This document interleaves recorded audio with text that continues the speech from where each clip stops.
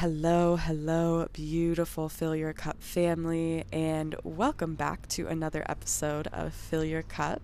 My name is Emily Marie, and I am your host, and I am so excited that you are tuning in with me today for this episode. This is such a special episode for me to share, for me to have held space for.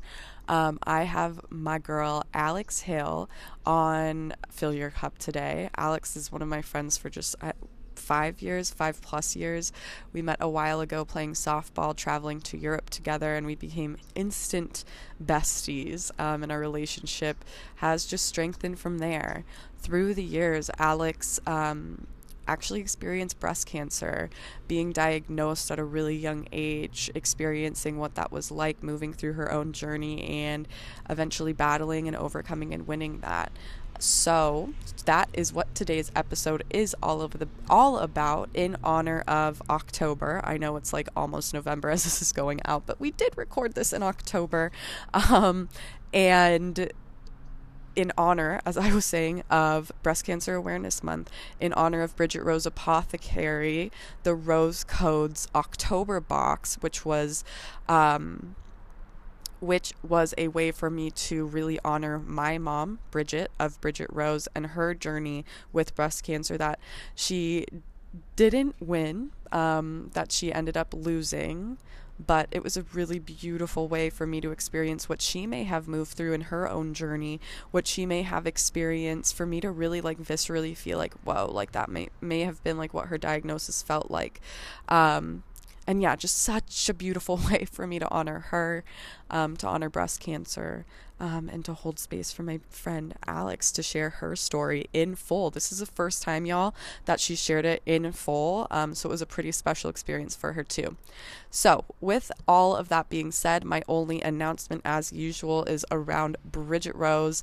The November subscription boxes are still available.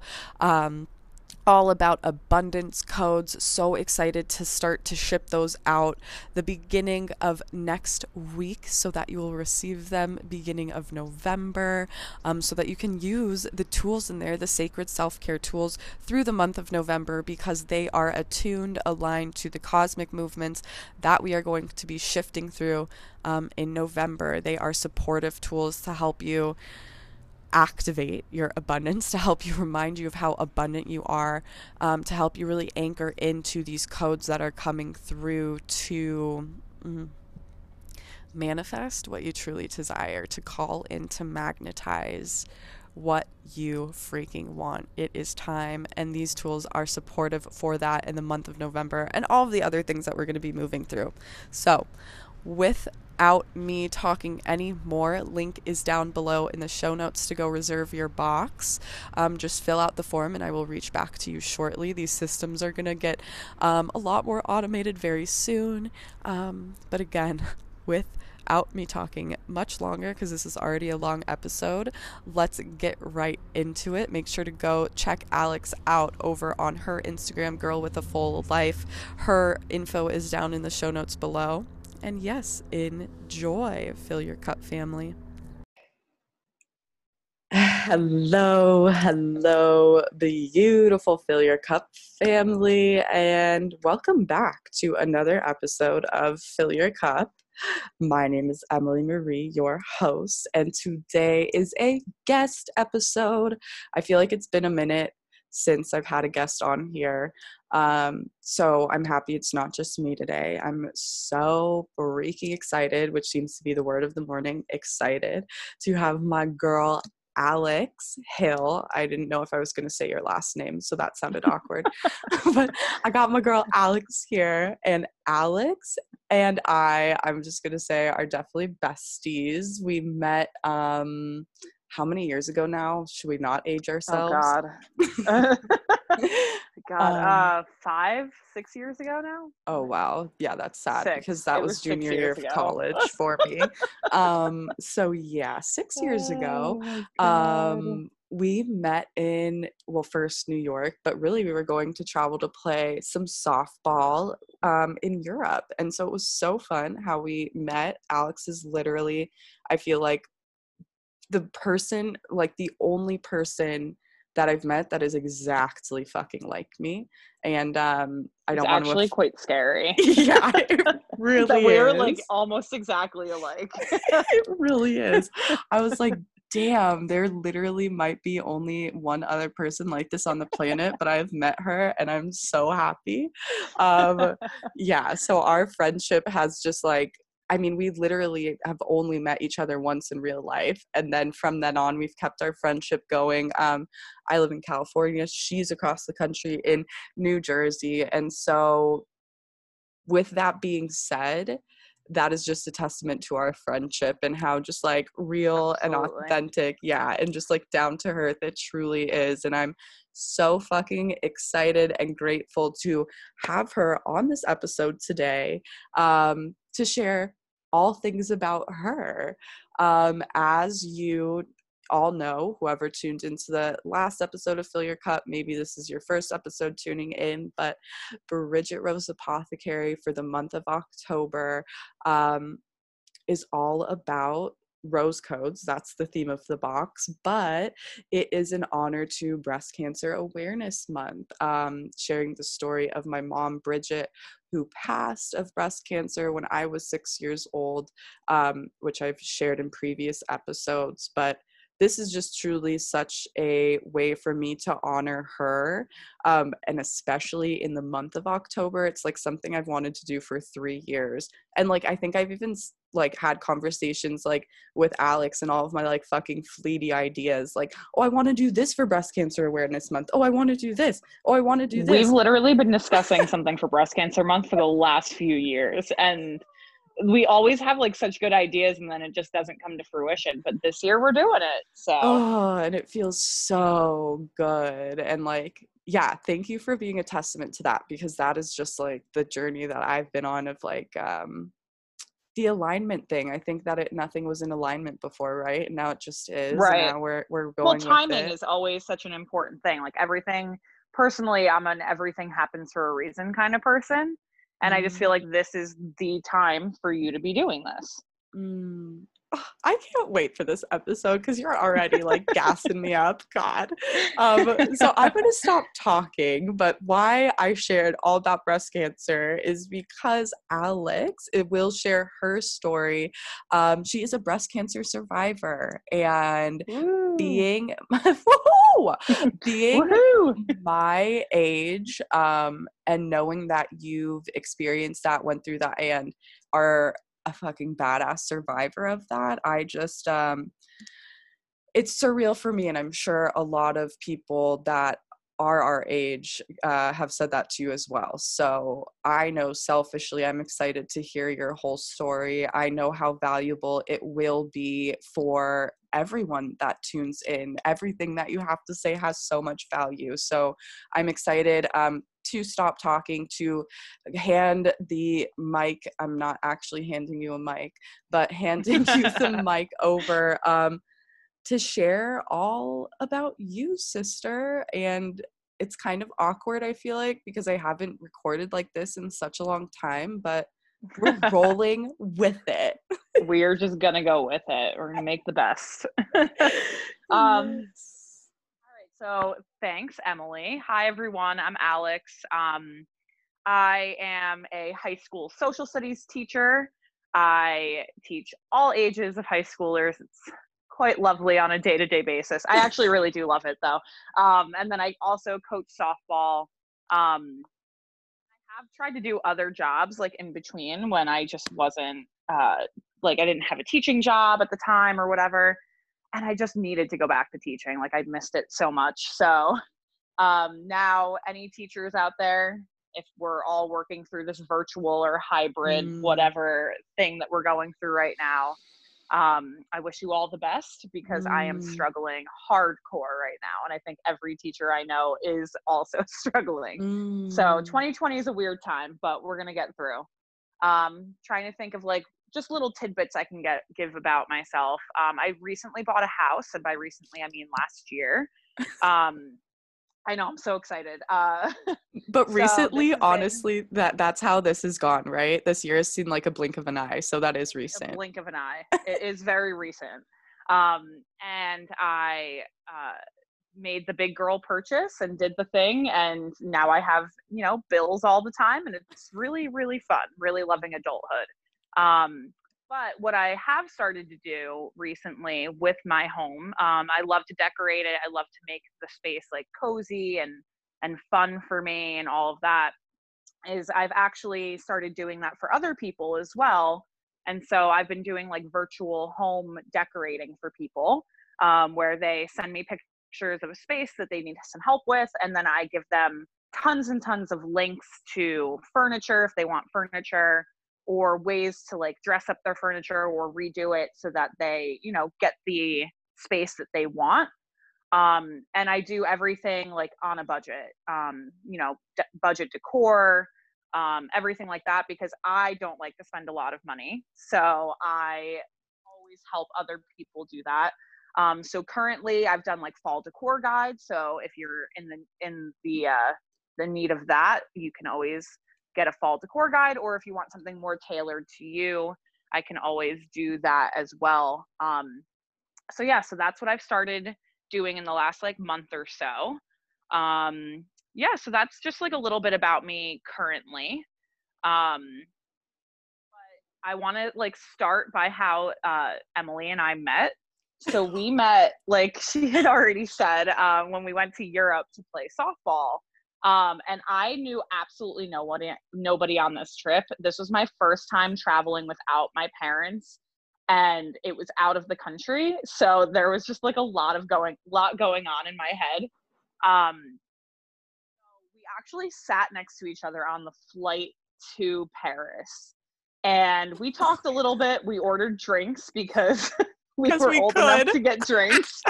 And we ordered drinks and we drank on the plane, and then we both like kind of fell asleep. It was an overnight flight, but we really didn't get like a good amount of sleep. And then we get to Paris, and it was like a shock. Like I had been out of the country before, but like always like with people that were older than me, with family. Like I was never like by myself, it felt like.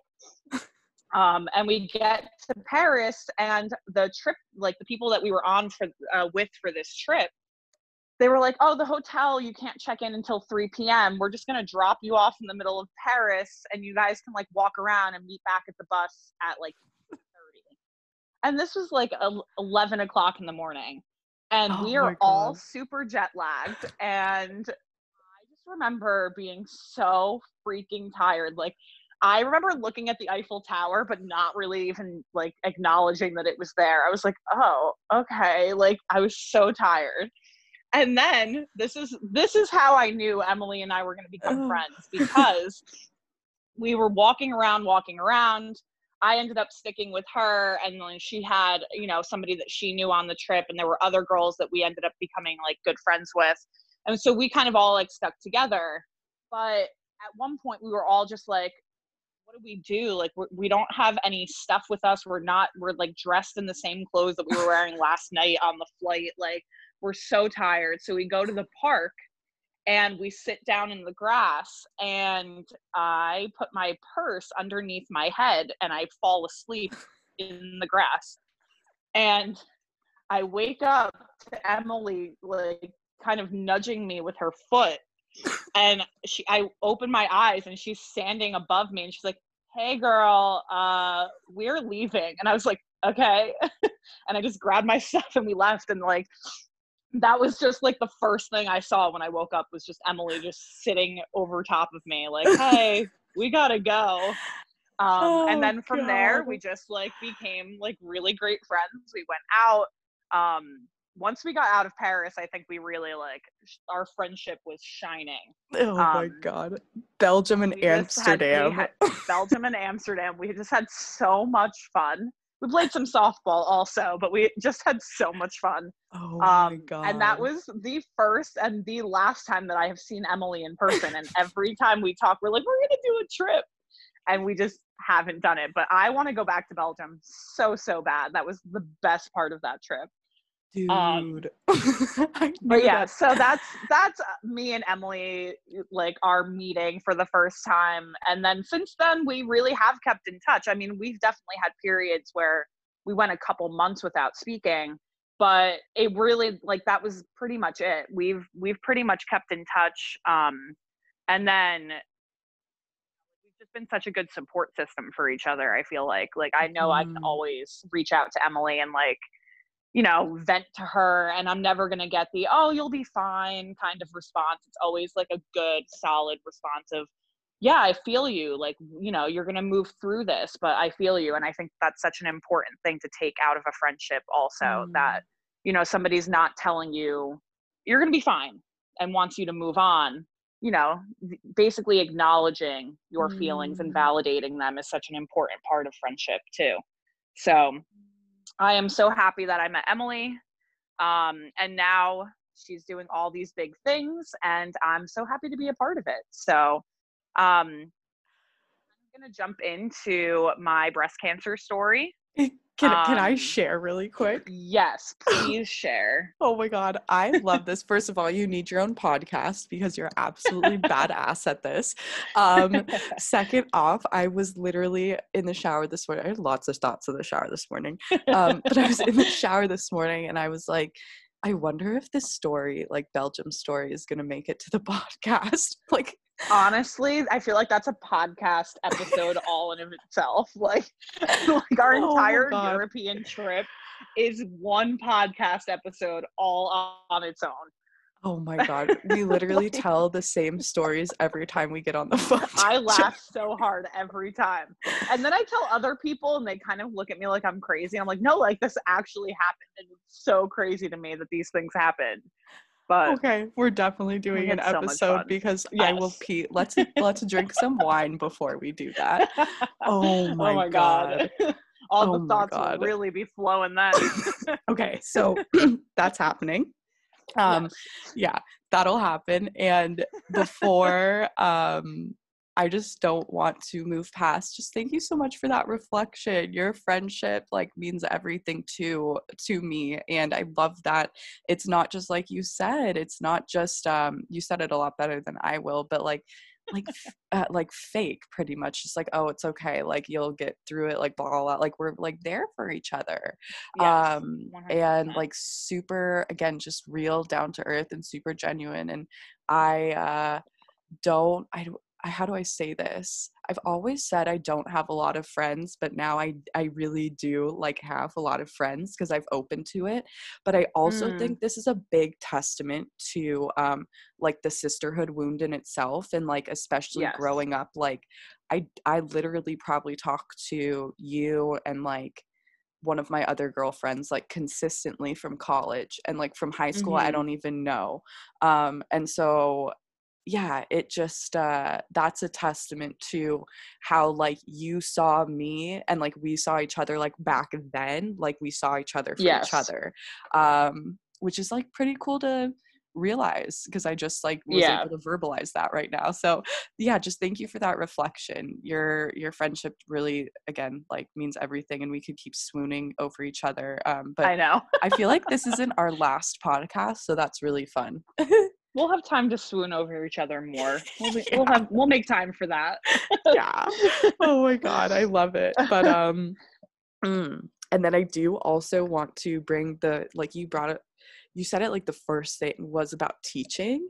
And Hmm. so maybe after or before, however you feel like it fits in, like kind of speaking on that a little, and giving Yeah, space it's for definitely that. part of my story regardless, so it'll fit itself in sort of. Okay. Yeah. Um yeah, so I'll get more into teaching because it definitely plays a role in everything that has gone on. So, Yeah, I think that especially like you said right now, like I when you said that, I know that teachers mhm. are like moving through it, but like hearing it from you, Yeah. I'm like, oh shit. So Yeah. so It's yeah. very real right now. Yeah, yeah. So I definitely want to honor that and hold space for all of the things, but that caught my attention. So I wanted to share that before I forgot about it. Yeah. But I will stop talking and I'll hand the microphone virtually back to you. Mm. Okay, so out of college, I went on this trip with Emily. I was doing some other stuff. I was coaching softball. I was trying to like, I still hadn't graduated college yet, so I was working towards that so that I could eventually get my teaching degree and start teaching. So at that point in time, like, I just felt like I was just like all over the place, so busy, just trying to like keep my head above water, trying to like get jobs so that I could build up my resume and do the whole thing, but also like make time for myself. Cause I think a lot of people realize this, like, you think when you turn 21, you're going to like go out and do all these fun things. And then 21 comes and it's expensive. You're tired. You have a job finally. And you're just like, okay, I'm going to go to the bar for happy hour and then I'm going to go home and go to bed. And I think like my early 20s, like I thought were going to be so much more exciting with like all my friends were going to all have so much time. We had no time. We were all busy trying to work, trying to like, date, do other things. And, Friday nights would come and go and we were all exhausted. And then I ended up getting my first teaching job. And it was a part-time teaching job. So instead of teaching 5 classes, I was teaching 3. So in order to make up for the money that I wasn't making by being a full-time teacher, I was also doing pitching lessons on the side. I was just doing a lot of stuff. And I just remember how exhausted I was, like mentally, physically, everything, especially that first year. Because although I would go into work later in the day, I wouldn't have to be there until like 9 o'clock in the morning, which for teaching is very late. But I wouldn't be getting home until like 9:30 at night. And I'd be going from one job to the next to the next. And it was just so busy all the time. After my first year of teaching, and teachers can attest to this, your first year of teaching really makes you question your self-worth a lot. And it makes you question why you're even doing this job to begin with. Like, I've contemplated quitting more times in my first year than I have in the 5 years since that first year. Wow. So, there were a lot of like tears shed at work, after work, before work. Just a lot of times where I was like, I'm not cut out for this. I don't want to teach anymore. This is not enjoyable to me. These kids are like literally running me ragged. And then after my first year, my mom kind of looked at me and she was like, are you sure you want to do that again? I was like, absolutely. I want to do it again. And I think that just like something I was like, I'm going to be better my second year. And I walked into my second year and it was 1,000 times better. So anybody who's struggling out there as a first year teacher, it gets so much better and so much easier. Obviously not right now, but we'll get to that. After my first year of teaching, a couple days after school had ended, so like late June, my friend and I we planned a trip to go to the Dominican Republic. And so it was like a couple days after school ended. So we go on this trip and I am not fully functional. Like, I would need to sleep so many hours out of the day. I would take a nap on the beach and she was like, what's wrong with you? Like, this isn't normal for you. And I was like, I think I'm just really tired. Like, I'm catching up on sleep that I missed from, this first year of teaching, because I really was missing a lot of sleep. And I was like, I think I'm just catching up on sleep. My body's just tired. So we get back from that trip. I'm thinking, okay, now I've got a couple weeks under my belt after school has ended. I should be fine. Now. And so I was still really, really tired. And then I started like working out because I was like, all right, I want to lose a little bit of weight. So I'm going to like start watching what I'm eating again and really like going to the gym and doing all of those things and get back into my like fitness and all of that. And I was like, and then my energy will probably pick up. And it didn't. This is the one example that I have because it was just so, it stuck out to me so much because I was like, this isn't normal for me. I had slept 12 hours, like from, I had gone to bed kind of early that night and I slept late. And then I went to a workout class that was an hour long. Mm. After I came back from the workout class, I went back to bed and I fell back asleep for a few hours. Mm. And I was like, that's not normal for me. Like, I can, I usually do need 8 or 9 hours of sleep, but then I can function for the whole day and I'm good. So I was Mhm. like, something's not right. So I was telling my mom, and she was like, I think you should go to the doctor. And, maybe you're anemic, maybe you have a thyroid issue, like something, have them do blood work and hopefully it'll come back and tell you what's wrong. Mm. So I went to the doctor. And this Oof. is where the story always just annoys me. I went to Mm. my general practitioner and basically was telling him all of my symptoms. And I was like, yeah, like I'm just like really tired. I'm like sleeping a lot, which is not normal for me. I was like, I've been working out and eating right, and I haven't like noticed any changes in my body or anything. And like, to me, this is just not normal behavior for my body. And he looked me dead in my eyes and he said to me, you're overweight. And I was like, okay, you're not wrong. Like in my head, this is what I'm thinking. I'm like, you're not wrong. I know that I'm a little bit overweight, and that's why I've been working out and eating right and trying to get back on everything because of that. And Mm. it was just like such a slap in the face kind of thing. Yeah. Fuck Okay. yeah. So it was just such a slap in the face because I was at the time very aware of my weight.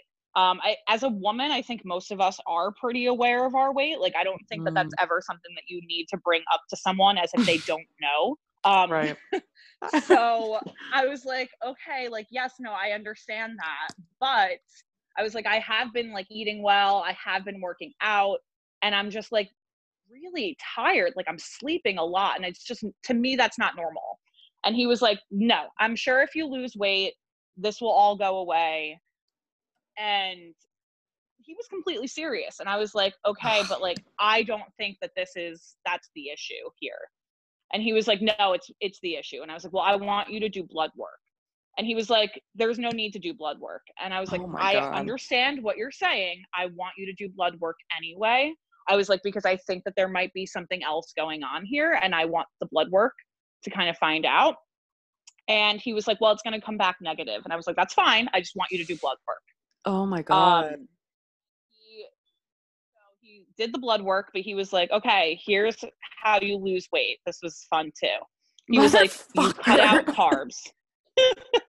He goes, you cut out carbs. And I was like, okay, but like that is not super helpful. And I also think that that's really like not thing as a doctor that you should be telling people, because that's not sustainable. People do need carbs to live. So like I What? understand the idea of like maybe like cutting down on your carb intake, maybe making sure that you're eating carbs that are whole foods like potatoes, sweet potatoes, brown rice. Like if he had said all of that to me, I would have been like, okay, maybe you're right. Maybe I'm having too much pasta, not enough brown rice. Right. But for me to just be What? like, just cut out all carbs, I was like, that is not something that you should be telling people to do. I don't think, like, it's not. Wow. And also that's not sustainable. So if I do cut out all carbs and I lose weight, the moment that I put carbs back into my diet, which I will eventually have to do, I'm going to gain weight right back. So to me, that wasn't sustainable. That wasn't something that I was going to be able to accomplish and do.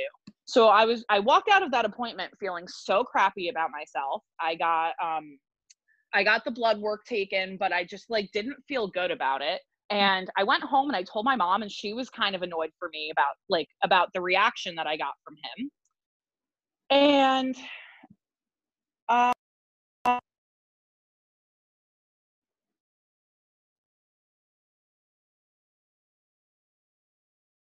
hello? Oh, there you are.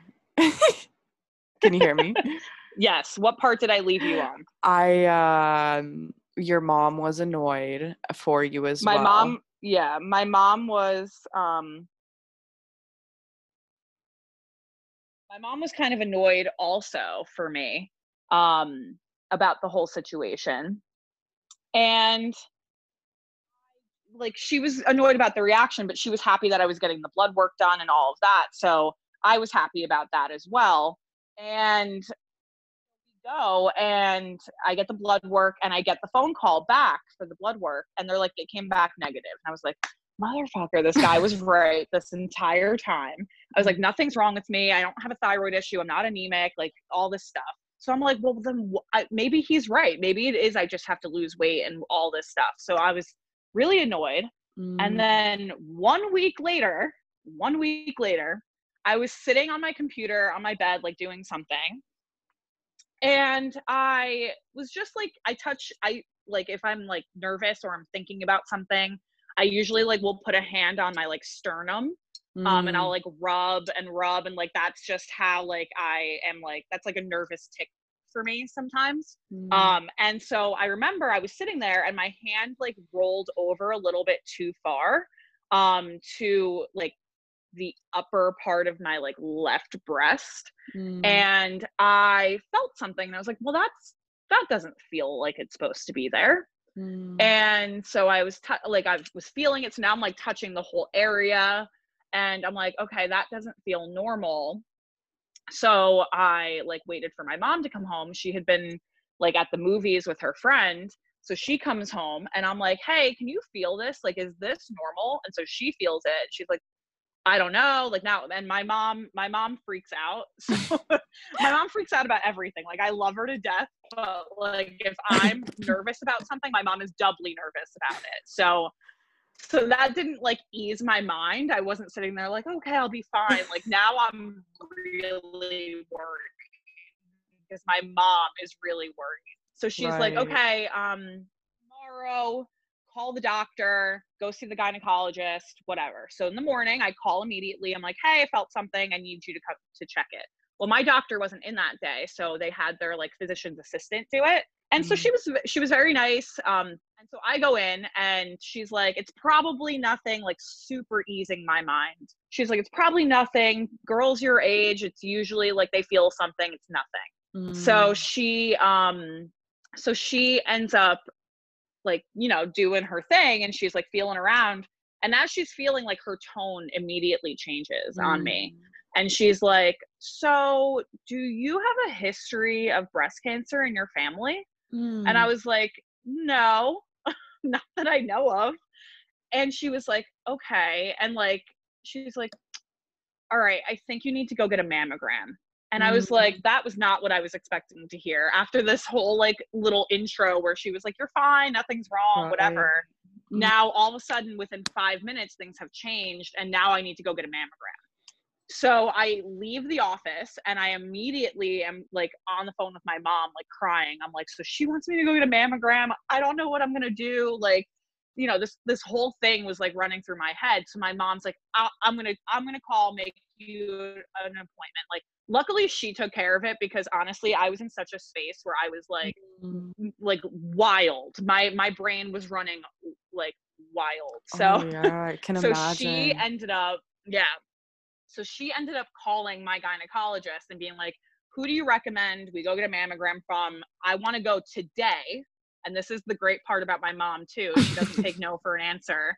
Is that she's like, we're going today. Yes. She's like, we're absolutely going today. We need an appointment with this, you know, with this doctor to get a mammogram. So they made it for that afternoon. So my mom and I get in the car and we go and we get there and they're like, you don't need a mammogram. You're 24. My God. They're like, you need, like, what is the other thing that they do? Well, anyway, so they weren't going to do a mammogram. I can't even remember the word for it, but they were just going to like do like the almost like a sonogram kind of thing where they are looking into the breast tissue and everything. Like a baby, like an ultrasound. Like, yes, like an ultrasound. Yes. Not a sonogram. I'm like way off, but an ultrasound. Yes. They were going to do an ultrasound. So, they're like, you don't need a mammogram, you need an ultrasound. So I'm like, okay, like, again, I'm being like reassured that nothing's wrong. So I get an ultrasound, and as I'm in the ultrasound, the nurse's tone changes again. She's like, Alex, so do you have a history of breast cancer in your family? And I was like, no. She's like, okay, hold on 1 second. She leaves, go gets the doctor. He comes in. Because usually the doctor doesn't even do this. Like, it's usually Right. the nurse that does it, and they can usually just tell you, or send the results to the doctor or whatever. So she Mhm. leaves, brings the doctor back in, and he's like, all right, we need to do a mammogram. And I was like, mother of God. Mm. I'm like, okay. So now I'm sitting there and I'm getting ready for this mammogram, and I've never had a mammogram before. And I've always Right. heard like horror stories about how terrible they are. So Mm. now I'm like mentally preparing myself for this freaking mammogram. Oh my God. And I'm standing there in this like nightgown thing, and I can hear the nurses in the other room talking about me. Mm. I mean, they meant well. They weren't saying anything bad about me, but I could Mhm. hear them. I could hear the one woman. She's like, she's 24. She's a teacher. Like, and I'm Mm. like, and I'm just sitting there. And to me, I was like, I just knew it. I just knew that the results were not going to be good. So they do the mammogram. I go out and I sit in the office with my mom, and they call us downstairs to this part of the office that nobody goes to. I'm convinced that this is not somewhere where they take most patients. And The it was like dungeon. this dark, yeah, it was like this dark room where they look at like all of the like mammograms and stuff. And so he pulls it up on the computer, and he's like, so you see this? And he's like showing my mom, and he's like, this shouldn't be here. It shouldn't, it's like, it looks abnormal. And when a tumor looks abnormal, that's usually a sign that it's cancerous. He was like, so you need to go get a biopsy. You need to see a breast surgeon. They need to biopsy it like as soon as possible, whatever. And I am in a fog Mm. office, like leaning up against the door frame. And that's what I remember, is just kind of standing there and just being like leaning up against this door frame and like not fully being present. Like I felt like I was like in another place. We are just going to take a little break in the episode here before we get all the way into the full story of Alex's diagnosis journey, all of the things. So if you need to take a little stretch, a little break, some water, go ahead, sit back, take a deep breath, and we will get right back into it.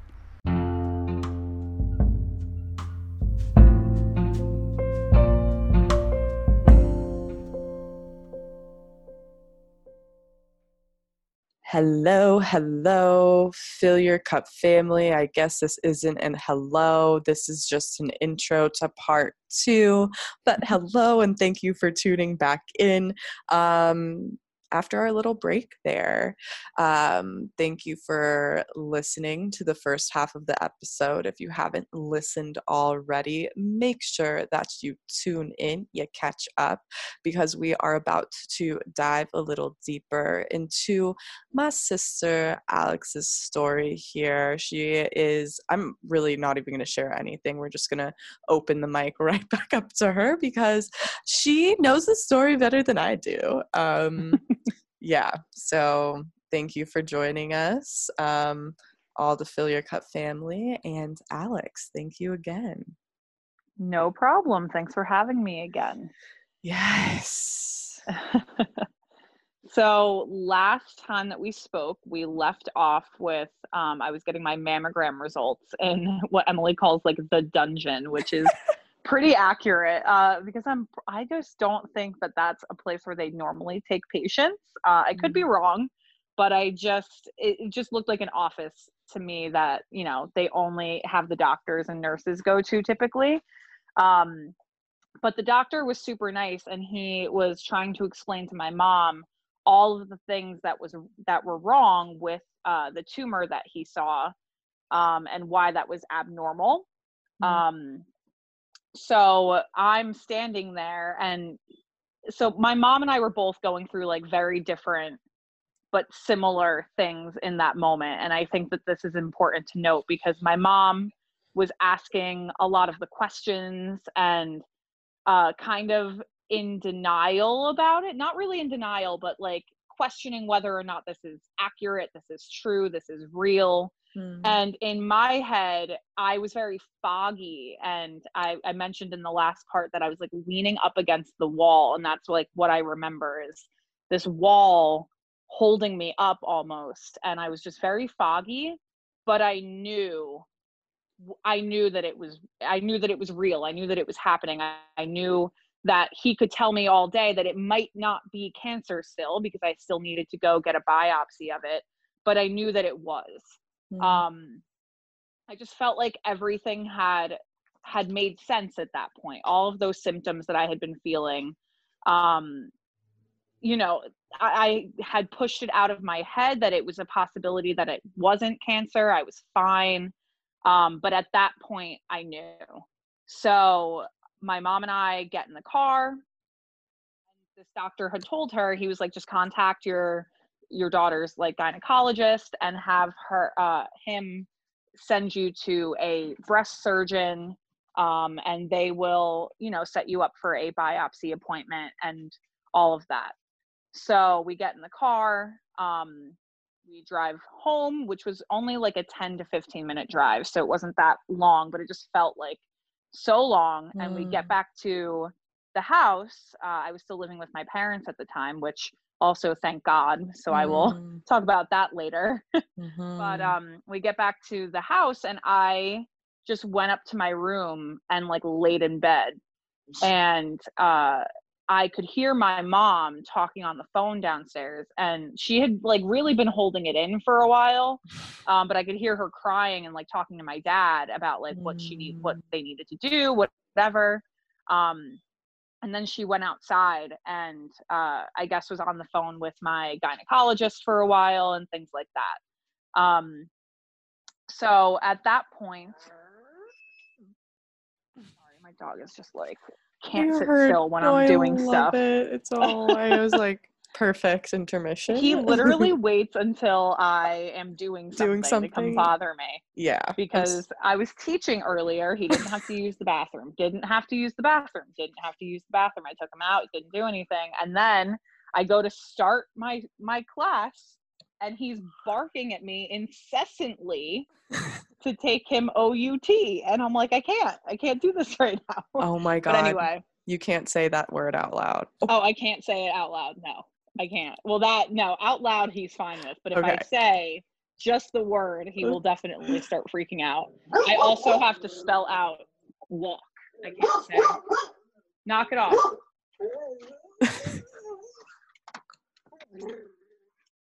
So annoying. Anyway, I love it. No worries. Back to my story, if he gives me an opportunity. So my mom ended up calling. Oh my God! All you're gonna hear in the background of this is just dog whining. I mean, I'm all good with it. If it annoys you, I'm sorry. Is that are you good? I'm fine. Yeah. It's really okay with me. Like, I don't care at all, but if it bothers you, we can totally pause. This is very retrograde season, by the way. It's like all of the things that are happening right now. This makes sense. Sunny is just my Mercury retrograde. He is just that for me. Anyway, so my mom had called my dad, and then she had also contacted my gynecologist about finding a breast surgeon and doing all of those things. And so I literally just laid in bed and just laid there for the whole afternoon. And my dad, I guess, like left work early and came home. And I don't know if he even talked to my mom before he came in to come talk to me, but he just like opened the door and he was like, "Hey." And I was like, "Hi." And he was just like you could tell he didn't really know what to say. But then he went downstairs to talk to my mom, and my mom, mentioned before, there was a lot of good things about my mom in this situation. I mean, there's a lot of good things about my mom in general, but there's a lot of good things about my mom in this certain situation, because she wasn't taking no for an answer. So anybody who's gone through cancer or who knows someone who's gone through cancer, there's usually a sequence that happens. You find something that they think might be cancerous, and then a few weeks later, You go to a surgeon that biopsies it, and then a few weeks later you get your results. And I mean, it's a painstaking process for anyone who's going through it because it's so long of not knowing. Um, so my mom was not taking that for an answer that day. She was not allowing this to go a couple weeks without an answer. It needed to happen that day. So she had called my gynecologist, who's great. She's known him for years. I've obviously known him for years as well. And he sent us to like the best breast surgeon in New Jersey. So he set up an appointment for us for that day.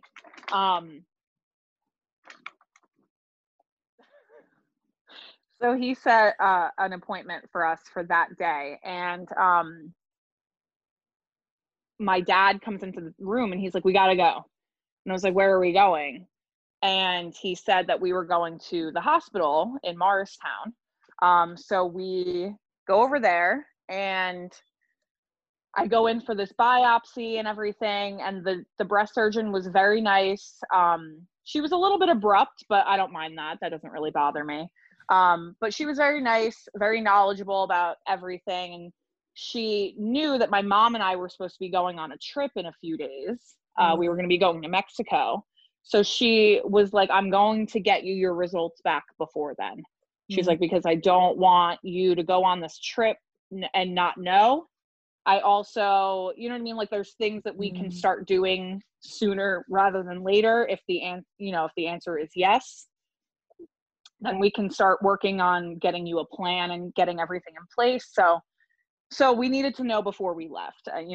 First of all, my mom was not going to be able to enjoy the trip. I was not going to be able to enjoy the trip with not knowing. So she said, I'm going to get it back to you in a couple days. So after that, we went for lunch in Morristown. And the thing that I remember most about sitting there was just like how normal of a day it was, and how normal of a day it was for everyone else but me. And my family, obviously. But that was just something that stuck out to me. I was just watching this mother and her like 14-year-old son just sit there and have lunch. And I was like, this is just probably another day for them. And this is the day that like everything is just crumbling apart for me. And I just felt like I was watching people walk by, and it was such a realization that you probably don't know how many people are having like maybe the worst day of their lives so far that day, when it's just a normal average day for you. You know what I mean? Going to get lunch with your son, going for a walk in town, leaving work and walking to the bar. There's just so many things that are going on for most of us on a normal day that we don't really stop to think that how many people we're passing are having like the worst day ever. So that was what stuck out to me. Like, I think my parents were very concerned, obviously, about the biopsy, but in my heart, I already knew the answer to that. So I not that I wasn't concerned, but I was less thinking about that and just more thinking about like the normalcy of it just being like a random Tuesday. Just something like that. That's what stuck out to me. So a couple days had gone by and I get a phone call. My mom and I were supposed to be leaving for this trip. We didn't cancel anything just yet because we weren't sure. And what, if it was nothing, if it wasn't cancerous, that would have been a great treat to be able to go on vacation right after finding that news out. So we didn't want to cancel it prematurely, in the case that it might not be cancer. So Friday afternoon, and my mom had gone for a walk with her friend, and my dad was home in the office, and I was in my bedroom, and my brother, I think, was outside or wherever. And I got a phone call, and I realized what the number was, and I picked it up, and it was the breast surgeon. And so she was like, hey, like, how are you? And I was like, I'm okay. Like, at that point, I was like in a good mood. I had got my nails done that day. Like, everything was okay so far. She basically was like, okay, well, like, I'm glad you're having a good day. She was like, so I have your results. She was like, so it is bad news. It is cancer. She was like, I don't know the stage or anything just yet. And of course, this was a Friday, so I wasn't going to be able to see the doctor until Monday to find out anything more. She was like, but I don't have the stage or anything just yet. You'll have to find out when you see the doctor next week. She was like, and at that point, I just started like silently crying, but it probably wasn't all that silent. I was definitely like breathing off a little bit. And so she heard it and she just stopped me for a second. And she was like, I know this is like the worst case possible for you. Like, this was the worst news you could have gotten. She was like, and this year is not going to be easy, but you're going to have a lot of good moments in there too.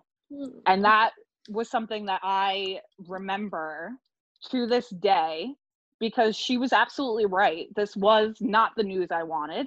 This was going to be a really hard year, but it wasn't as bad as my mind was making it out to be. It was going to have a lot of good moments. I was going to have good moments with friends, with family, with, you know, with myself, you know what I mean? Like, I was still going to have a good year overall, even if it wasn't wholly positive. So that was something that I will always remember her saying. And I don't know if she says that to everyone, but that was just something that I thought was something that I just needed to hear at that moment.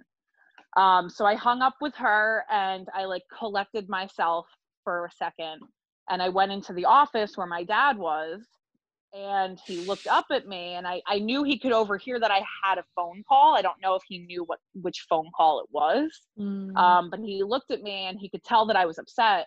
And I was like, it's cancer. And I just like lost it. I started crying. And he just like held me, and I literally just sat on his lap like I was a little kid and just cried and cried. And he like was tearing up, but like you could tell he was trying to keep himself together. So then he, you know, once I had calmed down a little bit, he basically asked me a few questions, like what I knew so far, which wasn't much. And then he, you know, he basically said that they would support me, like anything I needed, you know, the basic things. So at that point, I started calming down, and we were okay. I was okay for a little bit. And then he goes, so now we have to tell your mom.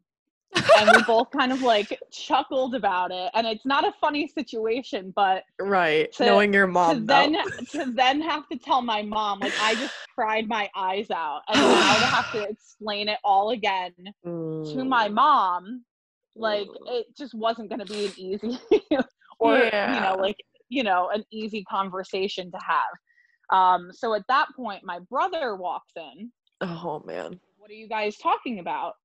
And I should preface this with, my brother is very similar to my mother with personality wise. He's very smart, strong, and all of that, but he's also very sensitive. He like worries about people a lot. He worries about situations. He definitely has some anxiety, and so he walks in and he says, what are you guys talking about? And I was like, well, I got the results back. It is cancer. And as I'm saying it, I started laughing a little bit. And then like, I don't know why, but I like honestly couldn't control the laughter, and it just kept coming. And my dad's like smiling now because I'm laughing, and my dad's smiling. So now my brother's standing there and he's like, I don't know if you're lying. Like, are you serious? God. And I was like, no, I'm 100% serious, and I'm sorry. But like, I guess it was almost like a defense mechanism. Like, I didn't want to start crying again. So I was like laughing instead. At that point, he's like, why are you two laughing? Like, you people are sick. What is going on with you? He was actually getting really mad because he he started crying, and he's I like, the two bet. of you are laughing. And I was like, I'm laughing because I just can't cry again. Like, I just can't do it. So I feel like that was almost like my defense mechanism, is to just start laughing about it. I knew if I knew I still had to tell my mom, and I knew if I was like crying while I was telling her, that she was like, it was just going to be a whole thing, and I just couldn't do it. So then we just had to wait for my mom to come home, and eventually she came home. And as she walked in, we were all just like sitting in the living room waiting for her, and she was like, "Hey," and so I told her the whole news. She cried. We did the whole thing. So yeah, so that was that. And that was a hard day. That was August 5th, so it was a couple weeks after my 24th birthday. And it had all like happened in 1 week. So from the time that I felt the tumor myself to the time that I had gotten the results back, it was from Monday to Friday. So it was a week, a whirlwind week. And so I just felt like, for all of us, all of our emotions were all over the place. And at that point, I made the decision I wasn't going to tell a lot of people yet, just because I kind of, first of all, wanted to know more. I wanted to have a plan in place. I wanted all of that. I also am not the type of person who likes sympathy. Like, that doesn't feel good for me. And when something bad happens to other people, your first instinct is to be like, oh, I'm so sorry. And I just didn't want that. It just wasn't something that I wanted or needed in that moment. So I didn't really tell a lot of people. At that point, I had just told a couple of my friends. So my parents, my friends, my cousins, like that was pretty much it. It was a small circle of people that knew. So at that point, like I said, not a lot of people knew. But a funny story that I always like interject into this part is that it was Saturday. So I found out on Friday, and it was now Saturday. And I get a text message, or not a text message, a Facebook message from this girl that I went to high school with and used to be like sort of friends with, but like we weren't like friends that would hang out after school or outside of school. But we were friends like in school. So she Facebook messages me, and I knew she had been living out of the state. So we had kind of lost connection after high school. And she messages me and says, hey, I am reaching out because I'm back in New Jersey and I don't have a lot of friends here anymore. So I wanted to reach out to the people that I had been friendly with and, see if we could hang out, get together, and do whatever. And I was like, or no, she also said, like, I've been having some health issues, which is why I moved home. So I was like, well, that's oddly familiar. I was like, oh, well, funny you should mention health issues. I am having some health issues of my own currently. I was like, I was just diagnosed with breast cancer yesterday. And she goes, oh, well, I was diagnosed with non-Hodgkin's lymphoma a few months ago. She was like, on her 24th birthday, she got diagnosed with non-Hodgkin's lymphoma. And she was like, and that's why I had to move home, because I just, couldn't do it living alone. So she was like, I would love to get together and hang out and like we could talk about chemo and stuff, because she was just starting chemo at that point. And I was like, that would be great. And to this day, we are very good friends. She's one of my best friends. So it's funny. That story is always crazy to me because I'm not a super religious person. I don't condemn religion at all. I'm just not a religious person by nature, but I definitely do believe in the universe and things like that. And for whatever reason, the universe told her to message me that day. She felt compelled to message me that Saturday. If she had messaged me a week earlier, I would have had no context of, anything that I was dealing with at that point, because like I said, it all happened from Monday to Friday.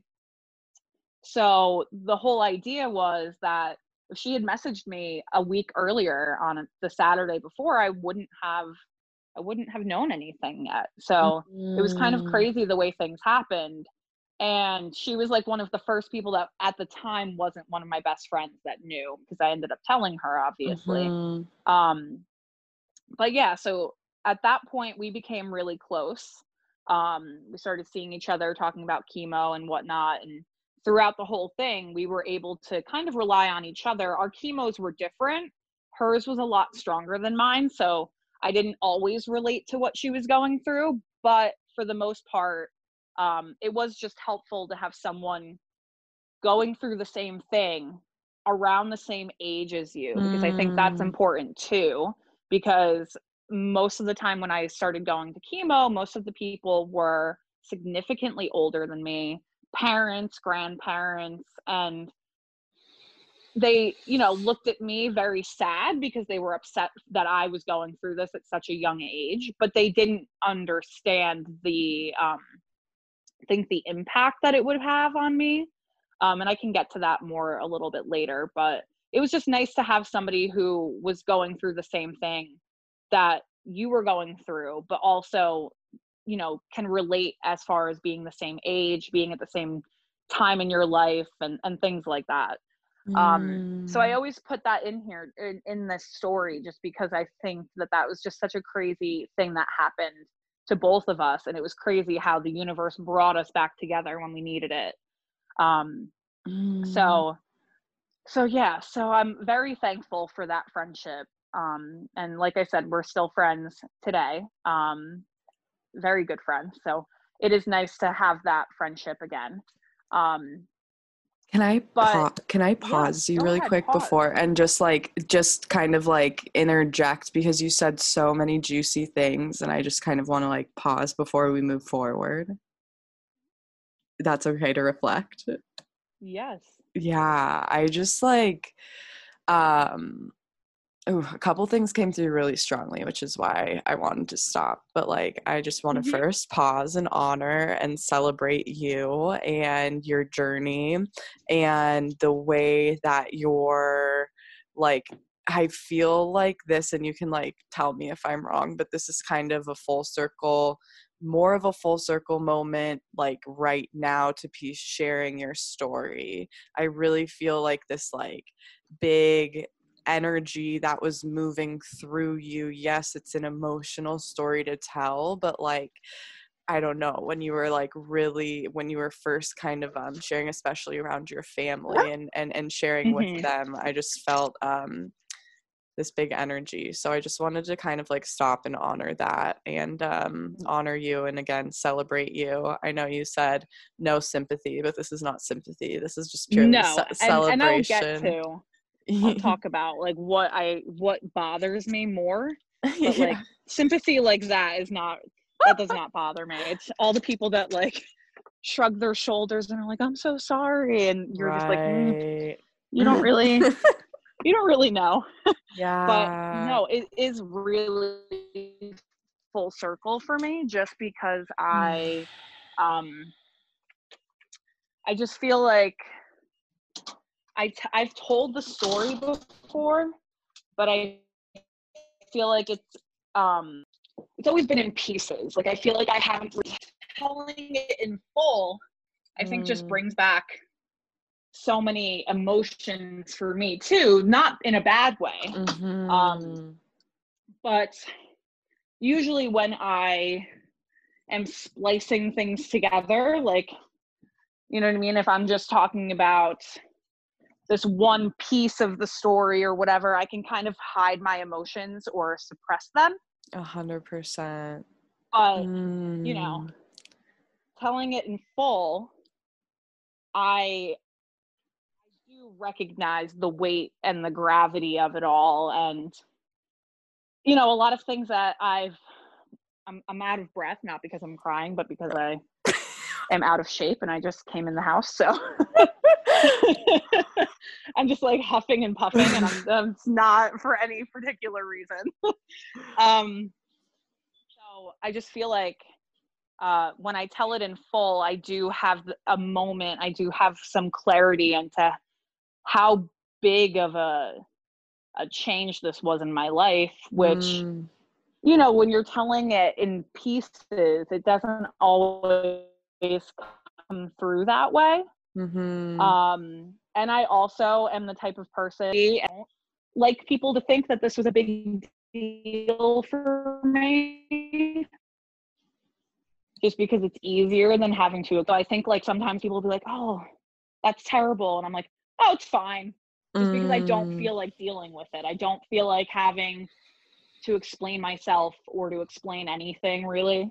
But mm. now telling the story in full really, you know, brings back a lot of emotions about it. So, Thank you for expressing it in that way because I definitely like felt that, like the gravity, I mhm. guess you can say, of that when you started to express. So, my next kind of question is where did you feel it in your body when you were like talking? Like, yes, in your throat and your chest because emotions and tears, but like, was there anywhere like a heaviness or like that like feeling of like heat or something that like went off in your body when you tell it?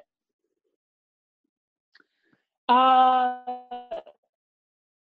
it's a heaviness, I think, in my, like, I feel it in my gut a little bit and I feel it in my heart because it Mm, definitely like still hurts a little bit, I guess you could say. I don't know if that's the right mhm, like way I'm explaining it, but that's sort of how it feels. Is it um like, yes, it's in my throat, and yes, it's in, you know, like I'll tear up every once in a while, but it's mostly just like almost like that sinking feeling because it's mm, almost like I'm feeling it again because I'm telling the whole story.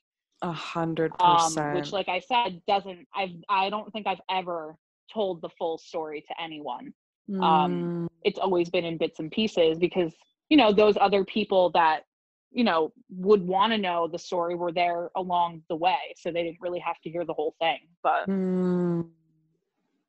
And I just like am really, this is why this was the message that was coming through so strongly, is because since this is bringing up so much of that emotion again and like that those feelings again, like this is such a safe and supportive space to honor those emotions yes. because they are such a piece of you, right? They are like that visceral, they're literally in your cells Hmm. still. So to be able to move through this story, to move through this expression while also call, honoring those emotions and calming your nervous system at the same time, it helps to co-regulate everything and anchor in like this, the anchor in where you are now, this healthy, empowered, just new version of you from the story that you, from where you were, if that makes sense.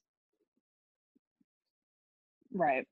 So I just wanted to again kind of pause before we like totally moved on and went forward and just kind of break it up because I wanted to honor these first set of emotions that came through for you because I felt them so strongly, and you're really putting me in the shoes of like what my mom went through, and I can only like imagine Mm, like I literally am feeling yeah. like her, like, and then her mom, you know, like, and her dad just passed and Hmm. I had that full circle feeling of them, so Oh. like I can only imagine like, Hmm.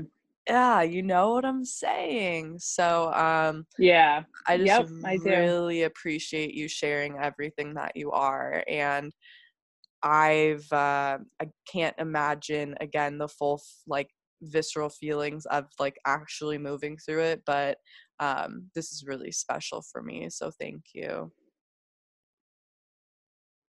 Well, I'm really glad to be sharing it, and I'm really glad, like, if it does bring that feeling to one person, which it's already brought it to you, but anybody who's listening, if it does bring it to like one person, then I think it's done its job. You know what I mean? Like if we Mm, all get that full circle feeling, because most of us have experienced cancer or some sort of loss, and I'm gonna, you know, going through chemo and stuff, I experienced loss. And I will, you know, I've also experienced loss, you know, with family members and things like that, but we've all experienced some sort of loss.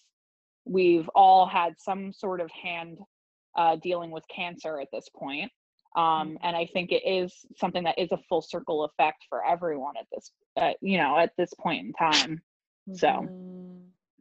Yeah, no, thank you so much. I love also that word, like full circle. I'm gonna pull a card and see what comes through for that word full circle right now. But yeah, it's a time to be alive, right? Okay, well, this card just flew out, conflict, and how we are kind of nurturing ourselves, like in this full circle moment of like reflecting on like the conflict we've gone through, reflecting on the journey we've been through, and really like anchoring in and like not blowing past it. Like, I'm not going to say any longer because it's not like we haven't stopped and paused and reflected, right? But really like, whoa, and celebrating and like sinking into gratitude is like the feeling that I'm getting, and like really like we're like here, like look where we've been, we're here, and that anchors us into like look where we get to go next. Yeah. So I love that because it looks like a scary card, right? It's like, okay, why the fuck did that come out? But yeah, I love that. Yeah.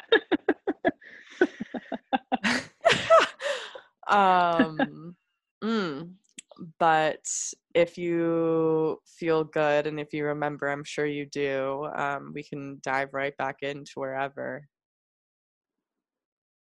Yep. So after I got my results back that said it definitely was cancer, I needed to go see an oncologist and start setting up chemo appointments and things like that. That following week is when I was going to see my oncologist and find out further information about the cancer that I had. Because at that point, all I knew was it was breast cancer. I didn't know what stage it was or anything to that regard. So at that point we go to the hospital, I meet my oncologist, and luckily for me, and I suggest this for anyone who's in the future maybe going through this, unfortunately, or if you know someone who is going through cancer and they need a support system, maybe you can be that person. But luckily for me, my parents were those people, and they walked in that day with a notebook full of questions, and they made sure to ask those questions, and they made sure to write down everything that the doctor was telling them, because you walk out of those meetings and you're lost. You are confused. Obviously they use a lot of terms that are outside of most people's realm of knowledge. But it's also just so much information that when you leave those appointments, it's so overwhelming that you forget a lot.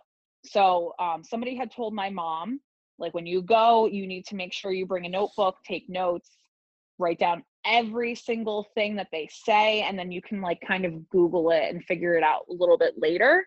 But they were like, ask questions and do all of that. So going through this, and they need somebody to go be that person for them. It's so much easier to have someone else who's not the person who is now being diagnosed doing all of that work for themselves. It's so much easier to have someone else who has a little bit more clarity, has a little bit more better judgment at that moment, because let me tell you, I did not have good judgment at that moment, to do that for them. So that's my like one piece of advice for that. But yeah, so we set up, so it turned out I had stage 2 breast cancer.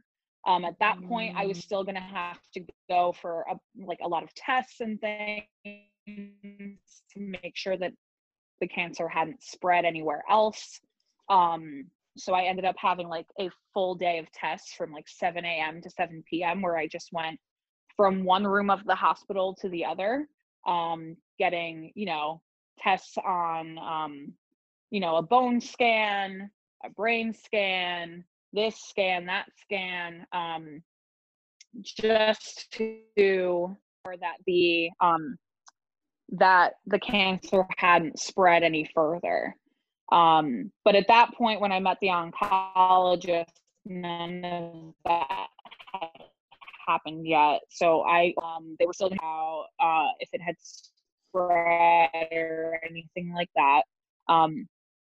And that was pretty much all I knew that day. And honestly, like I said, that appointment was pretty much a blur to me. It was a lot of information that I couldn't keep up with. Um, and then they came up with the plan, or actually, it was after we got the results of all my scans done, which all came back negative, that it hadn't spread, luckily. So it was only in my left breast. They came up with the plan that we would be doing 16 weeks of chemo.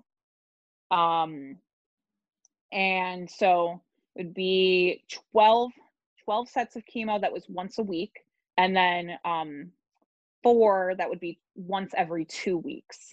And there were different names for them, and I'm not going to pretend like I remember what they are, because I've kind of blocked that out a little bit. If I were to like Google it and see the name, I'd probably remember, but I'd prefer not to. So there were 2 types of chemo that I was getting, and weeks.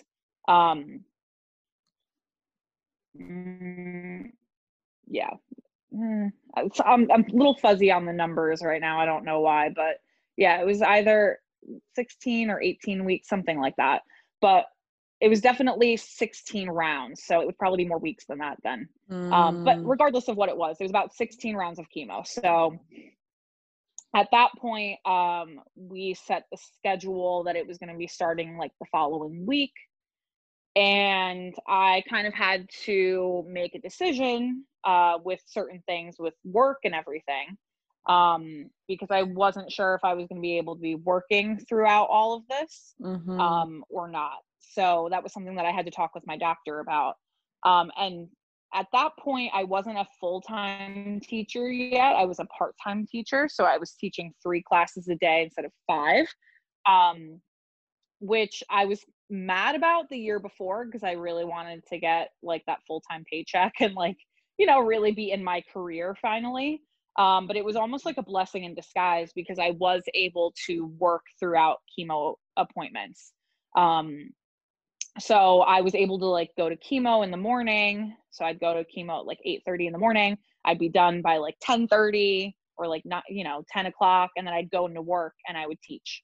And so I would teach for the afternoon, and then, coach or whatnot. So at that point, when I found out my plan for like the 16 rounds of chemo, I was supposed to be starting coaching cheerleading with one of my best friends. Don't ask me how I got started with cheerleading. It's a long story. My mouth just dropped. Honestly, the only reason I did cheerleading was because of my best friend, who wasn't one of my best friends at the time. But she like convinced me that it would be good for both of us to do it together. I love it. And I did it. And I mean, luckily I got a great friendship out of it, but woo, cheerleading was rough sometimes. Wow, I did not know that about you. Anyway. Oh, yeah.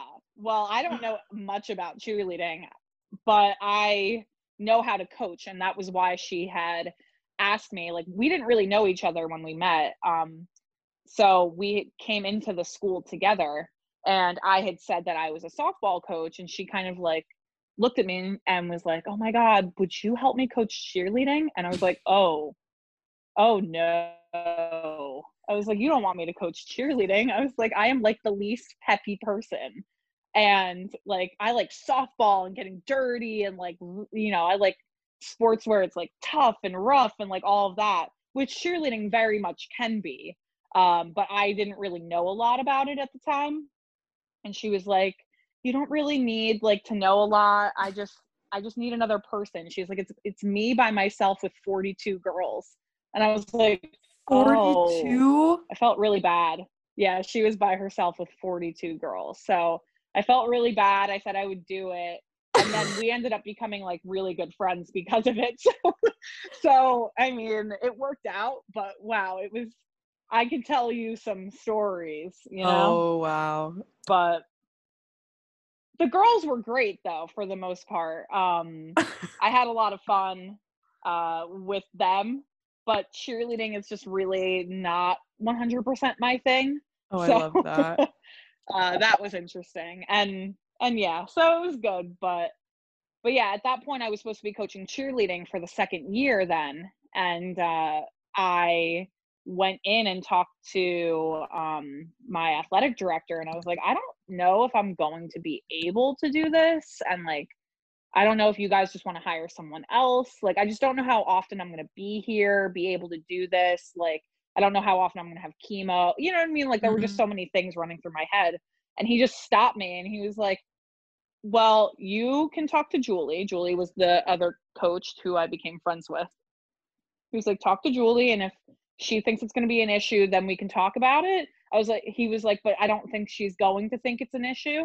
So you're just going to stay on and coach. And I was like, okay, like that's fine. I just wanted to like forewarn everyone of like, you know, there was a lot coming. Like there was a lot of schedule conflicts to Wow.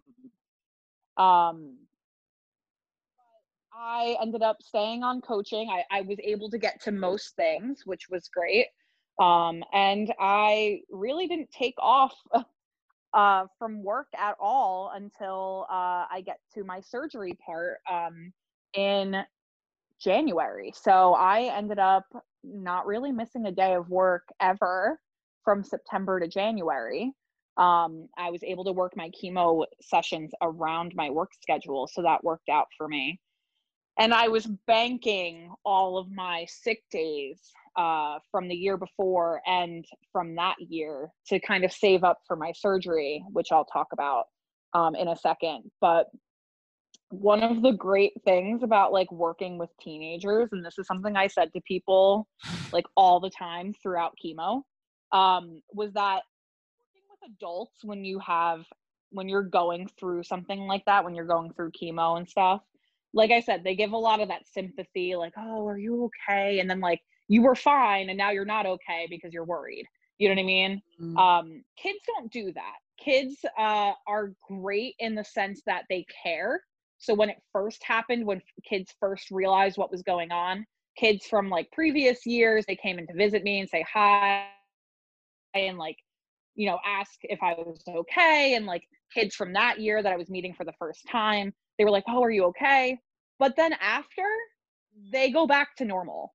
And I like actually love that about working with kids because you don't feel bad all the time. You know what I mean? You don't feel like people are making excuses for you because you're sick.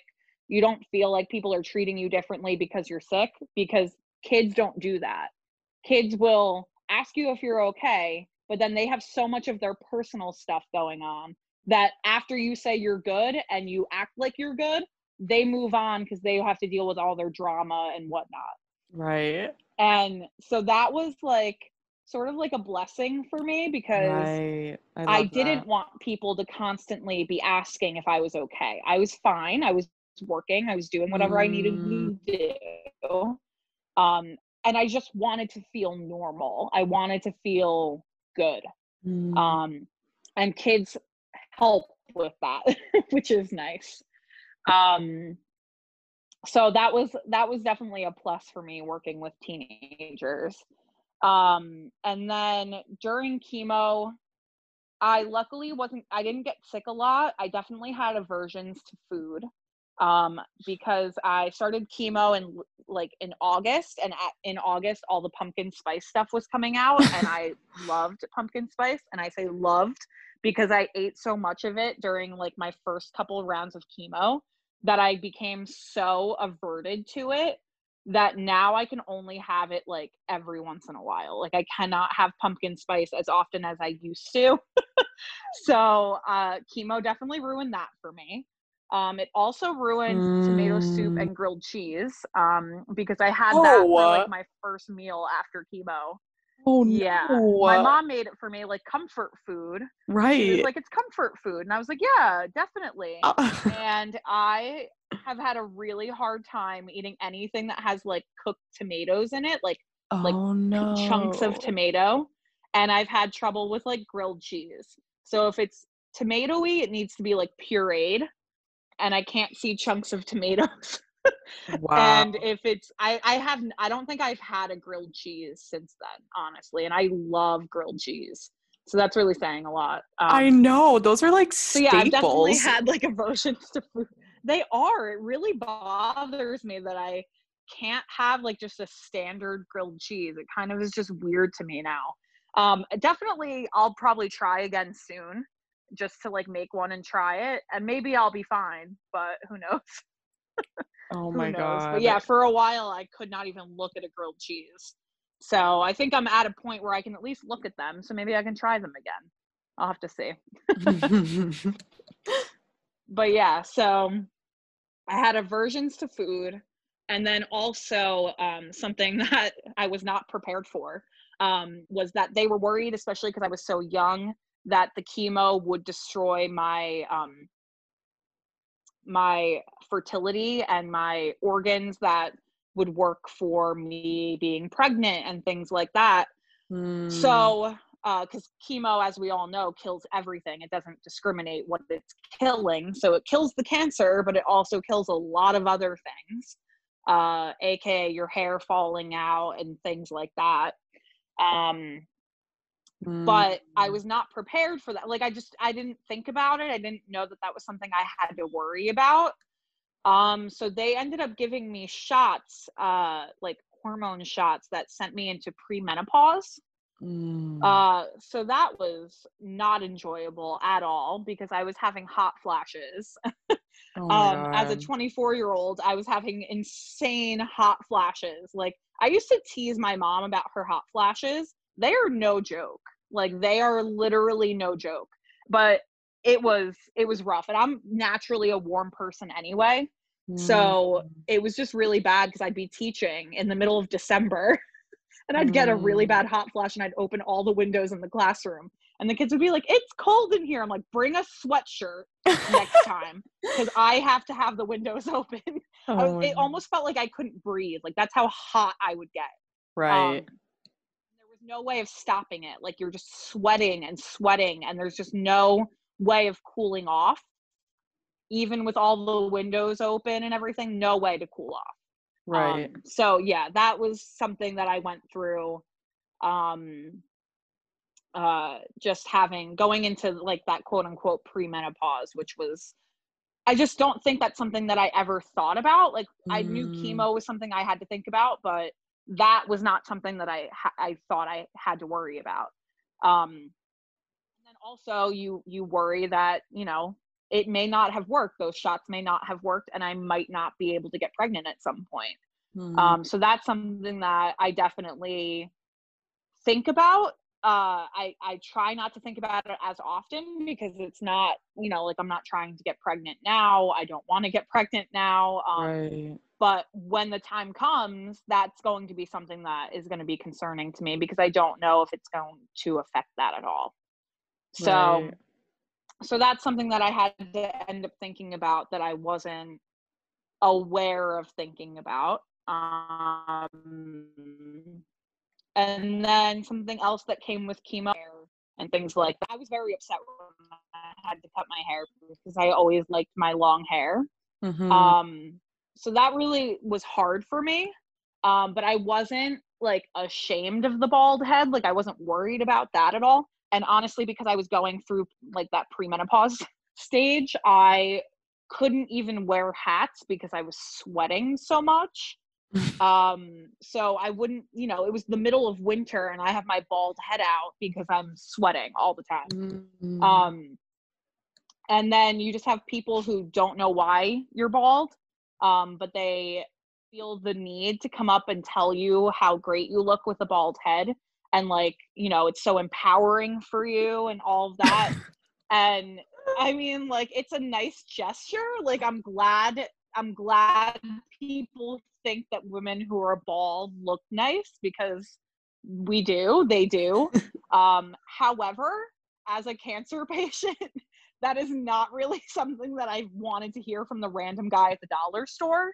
LOL. It was just not something like, yeah, like, he was like, "Oh my God, you look great bald." And I'm like, "Cool. Like, you don't know why I'm bald though." Like, Mm, like, I just don't, it's like almost like one of those things that you just probably shouldn't be saying to people. Like, you know what I Right. mean? If they bring it up, then maybe, but in most regards, just say you look nice or whatever, and we can all Right. move on with our lives. But yeah, no, I got that quite a bit, and I wasn't like mad about it, but I was also like, you don't really know why I'm bald though. If I'm bald because I chose to be bald, then like maybe I would accept that compliment a little bit easier. But like I didn't want this. I didn't Mm. I didn't go looking for this. I didn't want this. Um yeah, I think that was interesting because I had that happen to me so many times.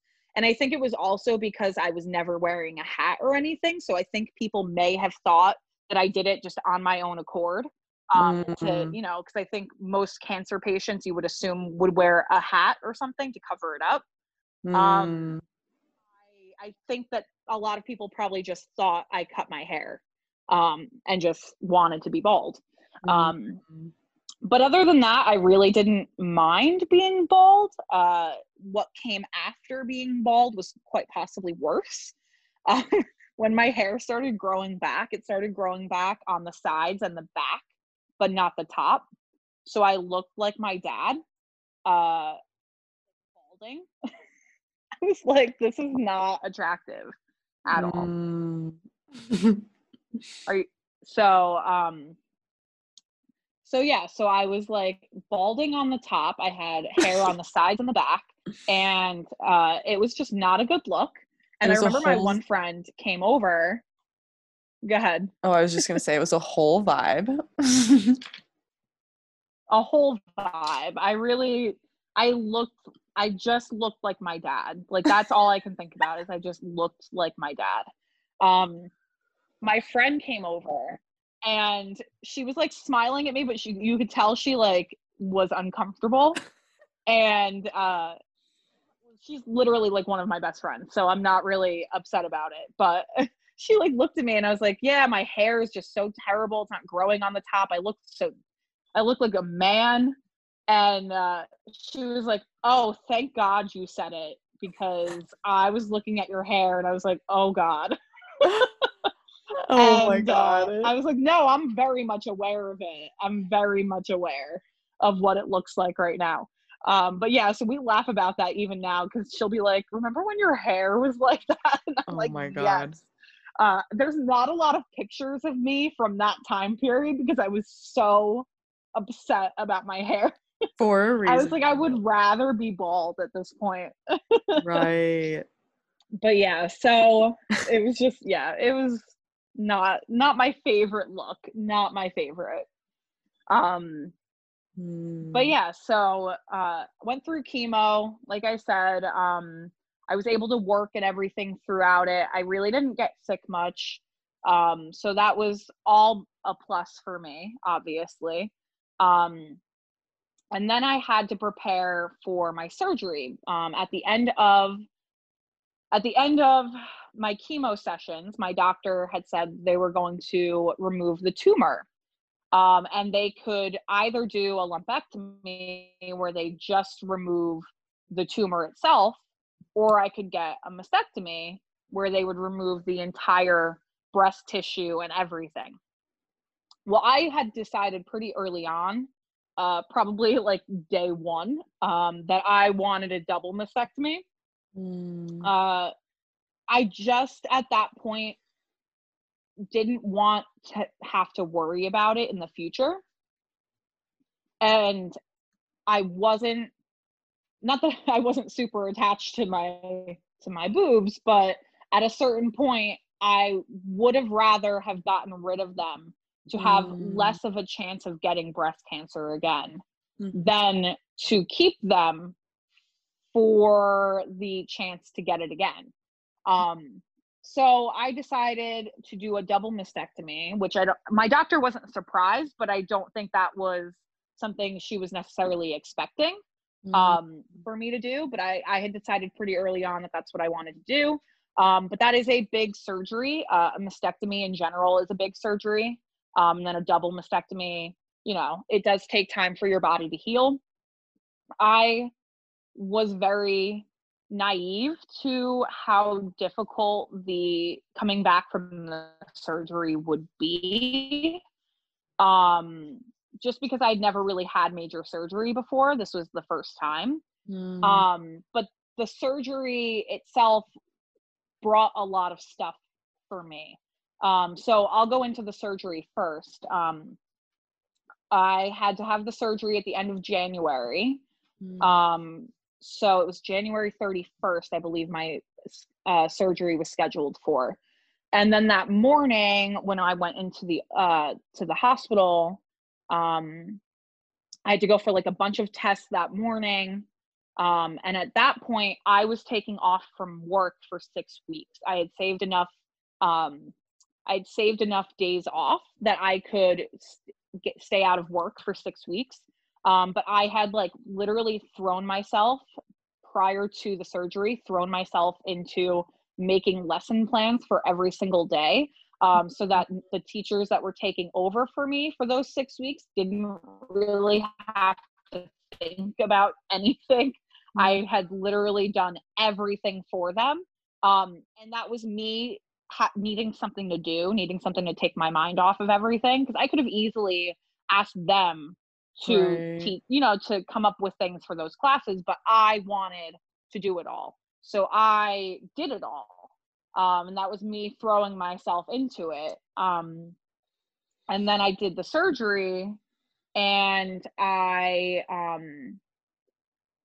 go in for the surgery that morning. I had to go through a bunch of tests, and I go in for the surgery, and I'm like regretting it a little bit because, again, I've never had major surgery before. So this was a lot, you know what I mean? Like, I was like, what did I get myself into? How difficult is this really going to be? And then before I know it, they're giving me anesthesia and I'm out. And I wake up, and I was actually, I wake up in like the space where they hold you over until they can get a hospital room for you. So I was in that room, and like my mom is standing there and my dad is standing there, and I'm still like recovering from the anesthesia and the surgery, and I'm really out of it. But I do recall not being super nice to my dad. I was like, why are you here? And he was like, because you just had surgery. And I was like, you don't need to be here. LOL. So I had to apologize to him later. I was like, I really don't know why I was being like that. I was like, I don't know why. But yeah, so we had to wait there for a few hours, and then they finally got me a hotel room. And of course my mom was going to stay, which I told her not to because she was going to have to sleep in the hospital chair in the room with me.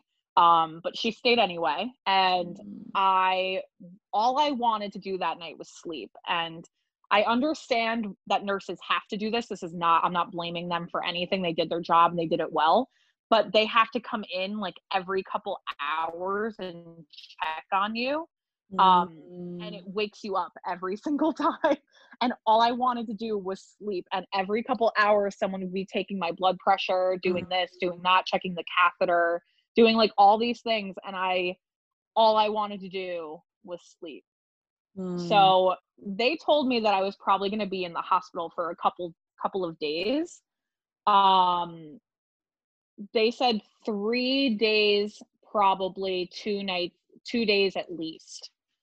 So I woke up that next morning and I was like, I'm making it my mission to get out of here today. I did not want to be there anymore. I did not want to have to go through another night that I wasn't sleeping.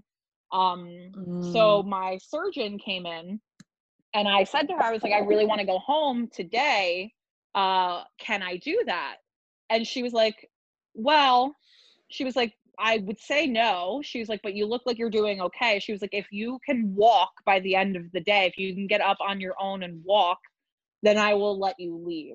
So all day, I made everyone that came to visit me, or any of the nurses that were around that didn't have a lot going on at the moment, I like asked them to take me for walks so that I could get up and out of the chair and like get back to being myself again.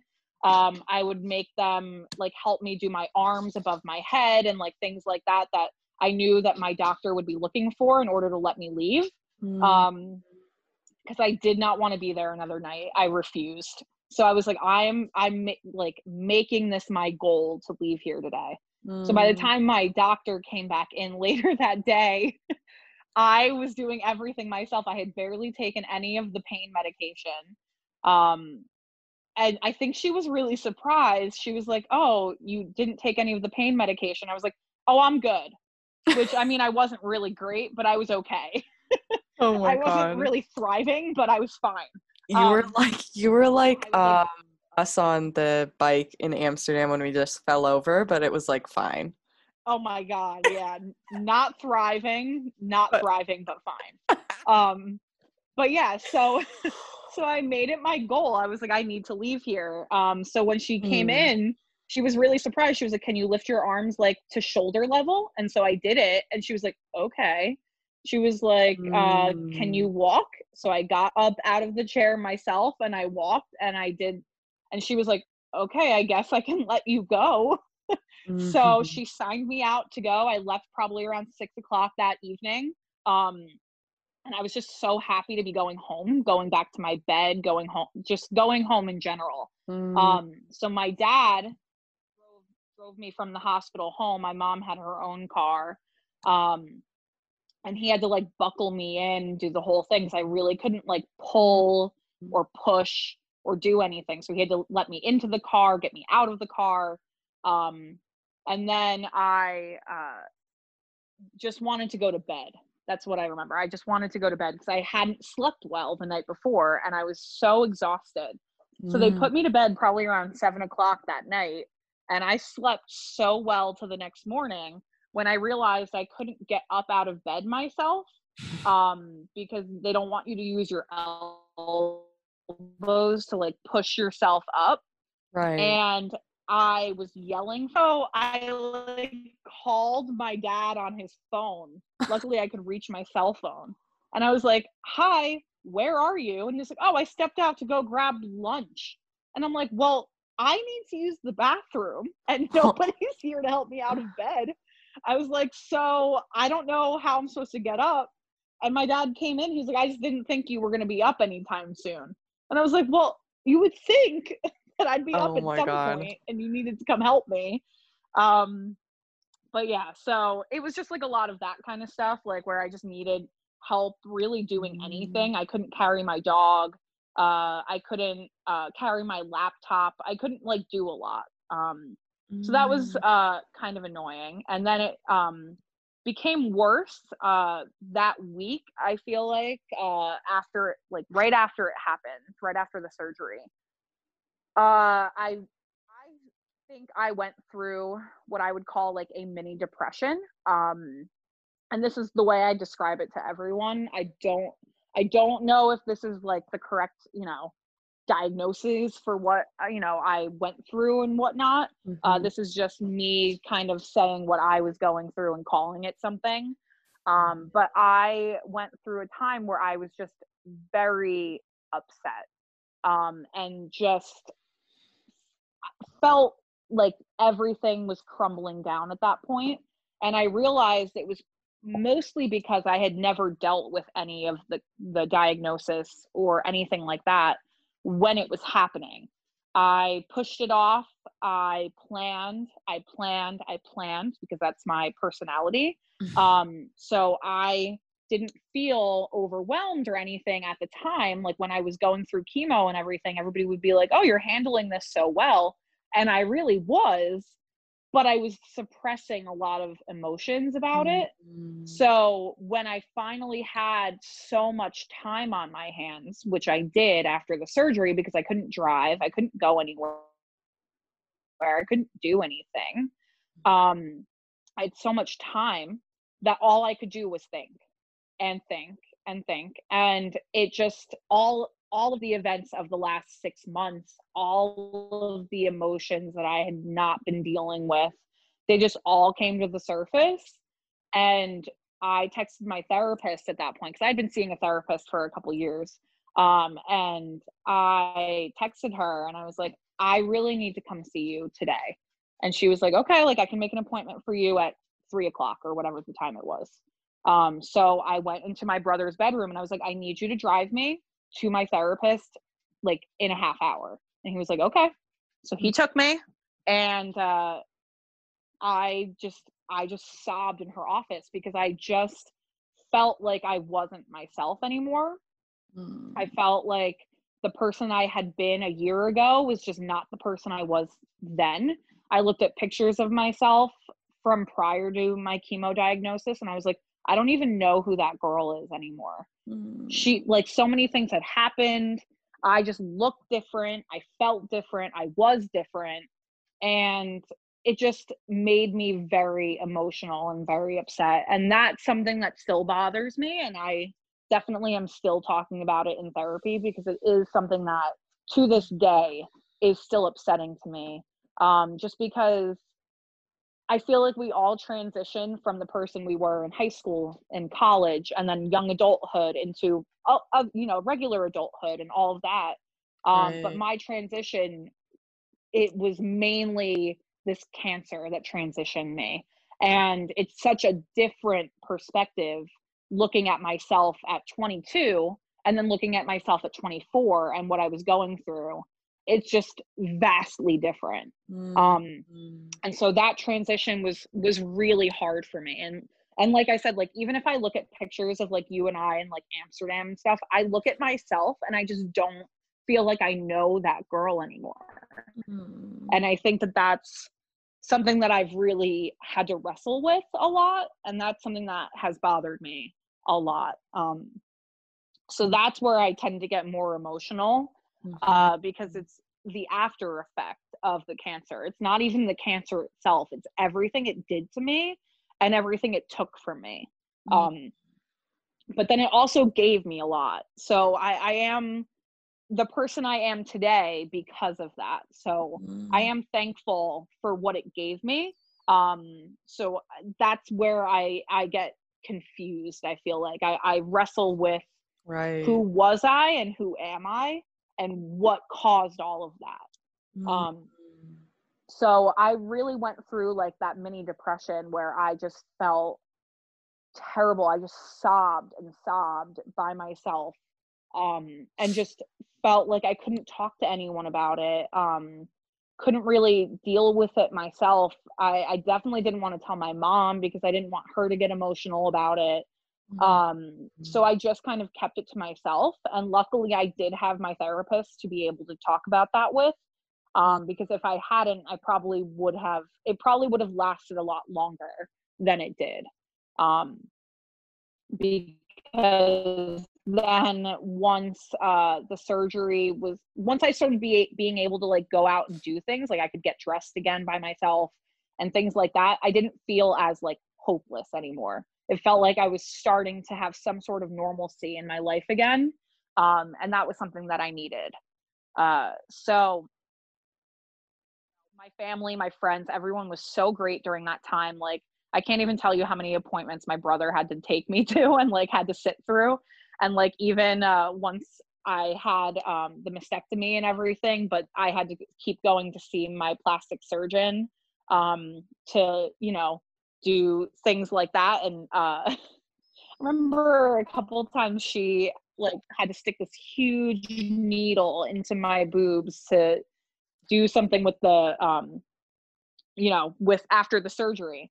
And I almost passed out and my brother had to like come in and get me and like Okay. all of this stuff. So they were, everyone was so great during this. Like, honestly, my friends and my family, like they all took turns taking me to chemo, just doing the whole thing. Like, I never went to chemo with like one person. It was always like multiple people, my Right. cousins, my grandfather, my aunt and Mhm. uncle, my mom, my dad, my brother, like somebody was always with me. Mm. Um, so that was great. And then I have literally had a great life since then, so I can't complain at all. Mm. I made it my mission after I got done with chemo and after my surgery that I was going to travel a lot, which is one of my passions. So the summer after chemo, so it was about 6 months later, I did like a whole summer of just traveling. I spent a lot of money, but I just traveled the world.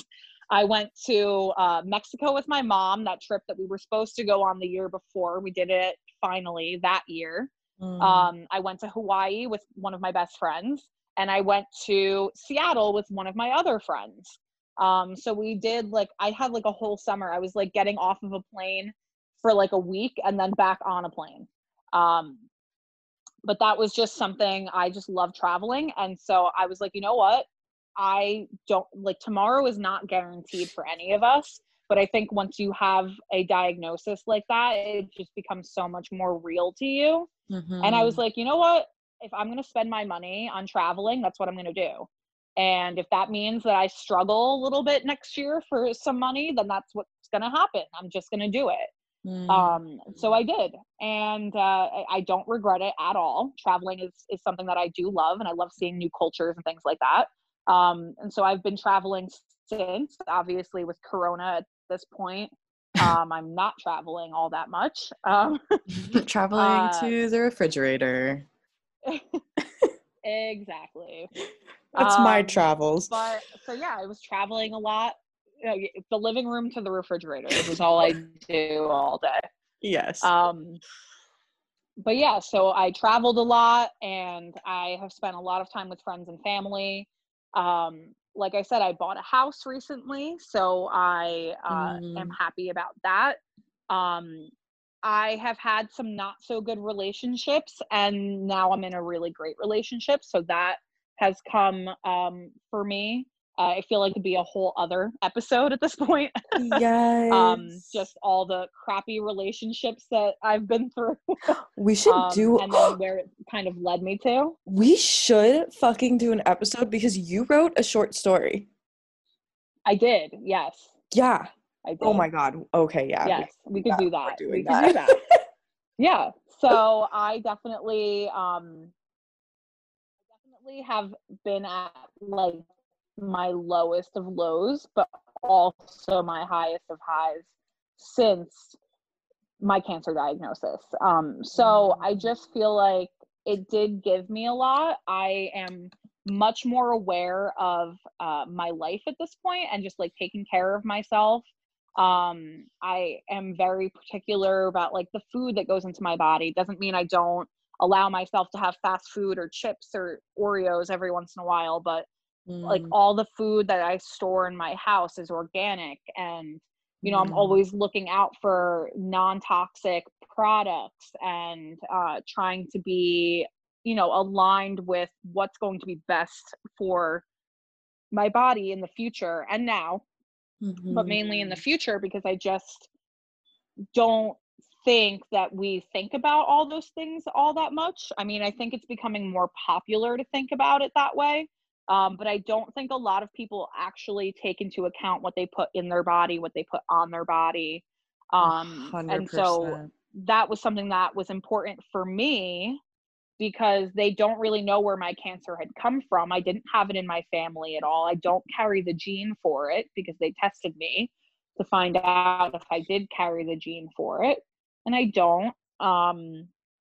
So they didn't really know where it came from. My doctor had just said it was probably hormonal, and your body didn't know how to handle the hormones. So cancer came of that. So the more I thought about that, and I was like, well, where am I getting all these extra hormones from? And the more I like researched it, the more I realized how much it's in our environment, it's in our food, it's in our beauty products and things like that. So I literally have made like a clean sweep of all of that, all my beauty products.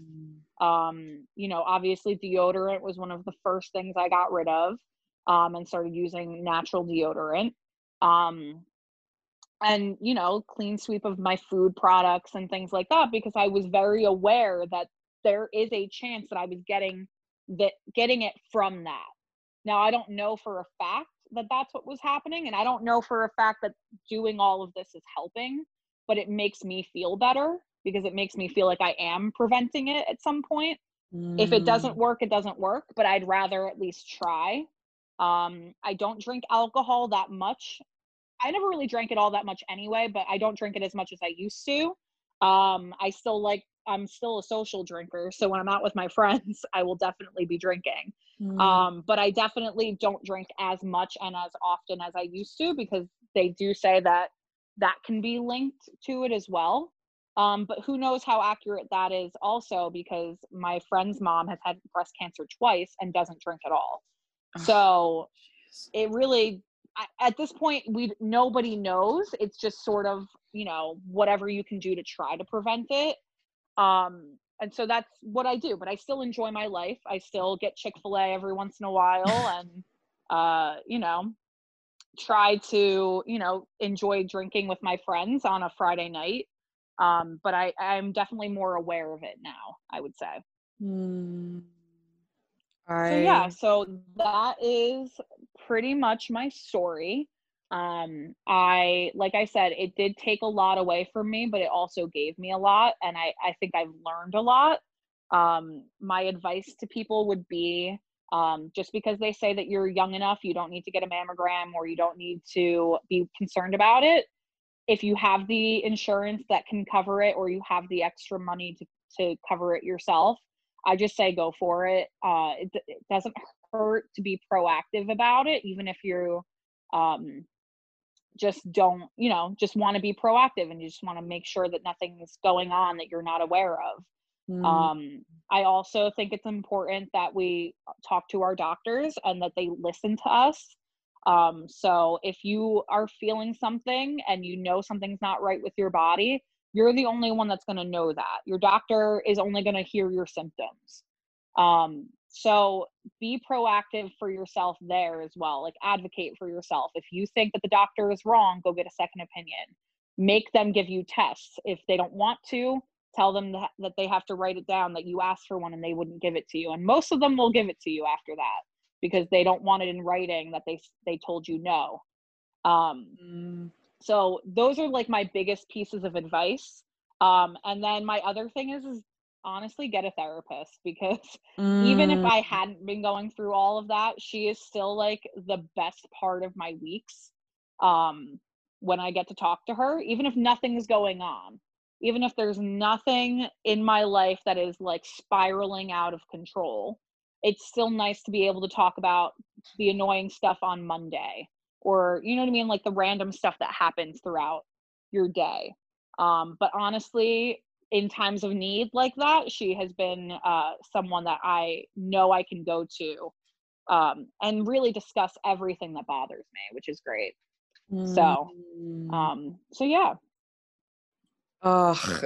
I could say a million things. The first thing I'm going to say is thank you so much for just sharing it all, like, straight from the heart. Like I said when we kind of paused earlier, like, I so appreciate you speaking your truth and sharing your story, because selfishly for me, it helps me to put me in my mom's shoes and like see what she moved through. And she was only 32, I believe, when she got diagnosed, and then she passed when she was 34, and no one ever talked about it, and I've never heard her journey. And so this is literally the first story I'm hearing, and it's like the first time I've been able to connect with my mom in this way. So, like, for me selfishly, and I'm sure for anyone whoever's listening, like, it's everything you shared is so valuable, sister, and your story, and just thank you.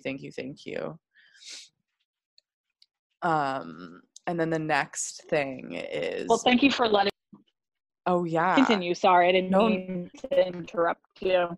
No, I didn't know if you were going to say anything, so I awkwardly paused for you to go, and then I was like, oh, she has nothing to say.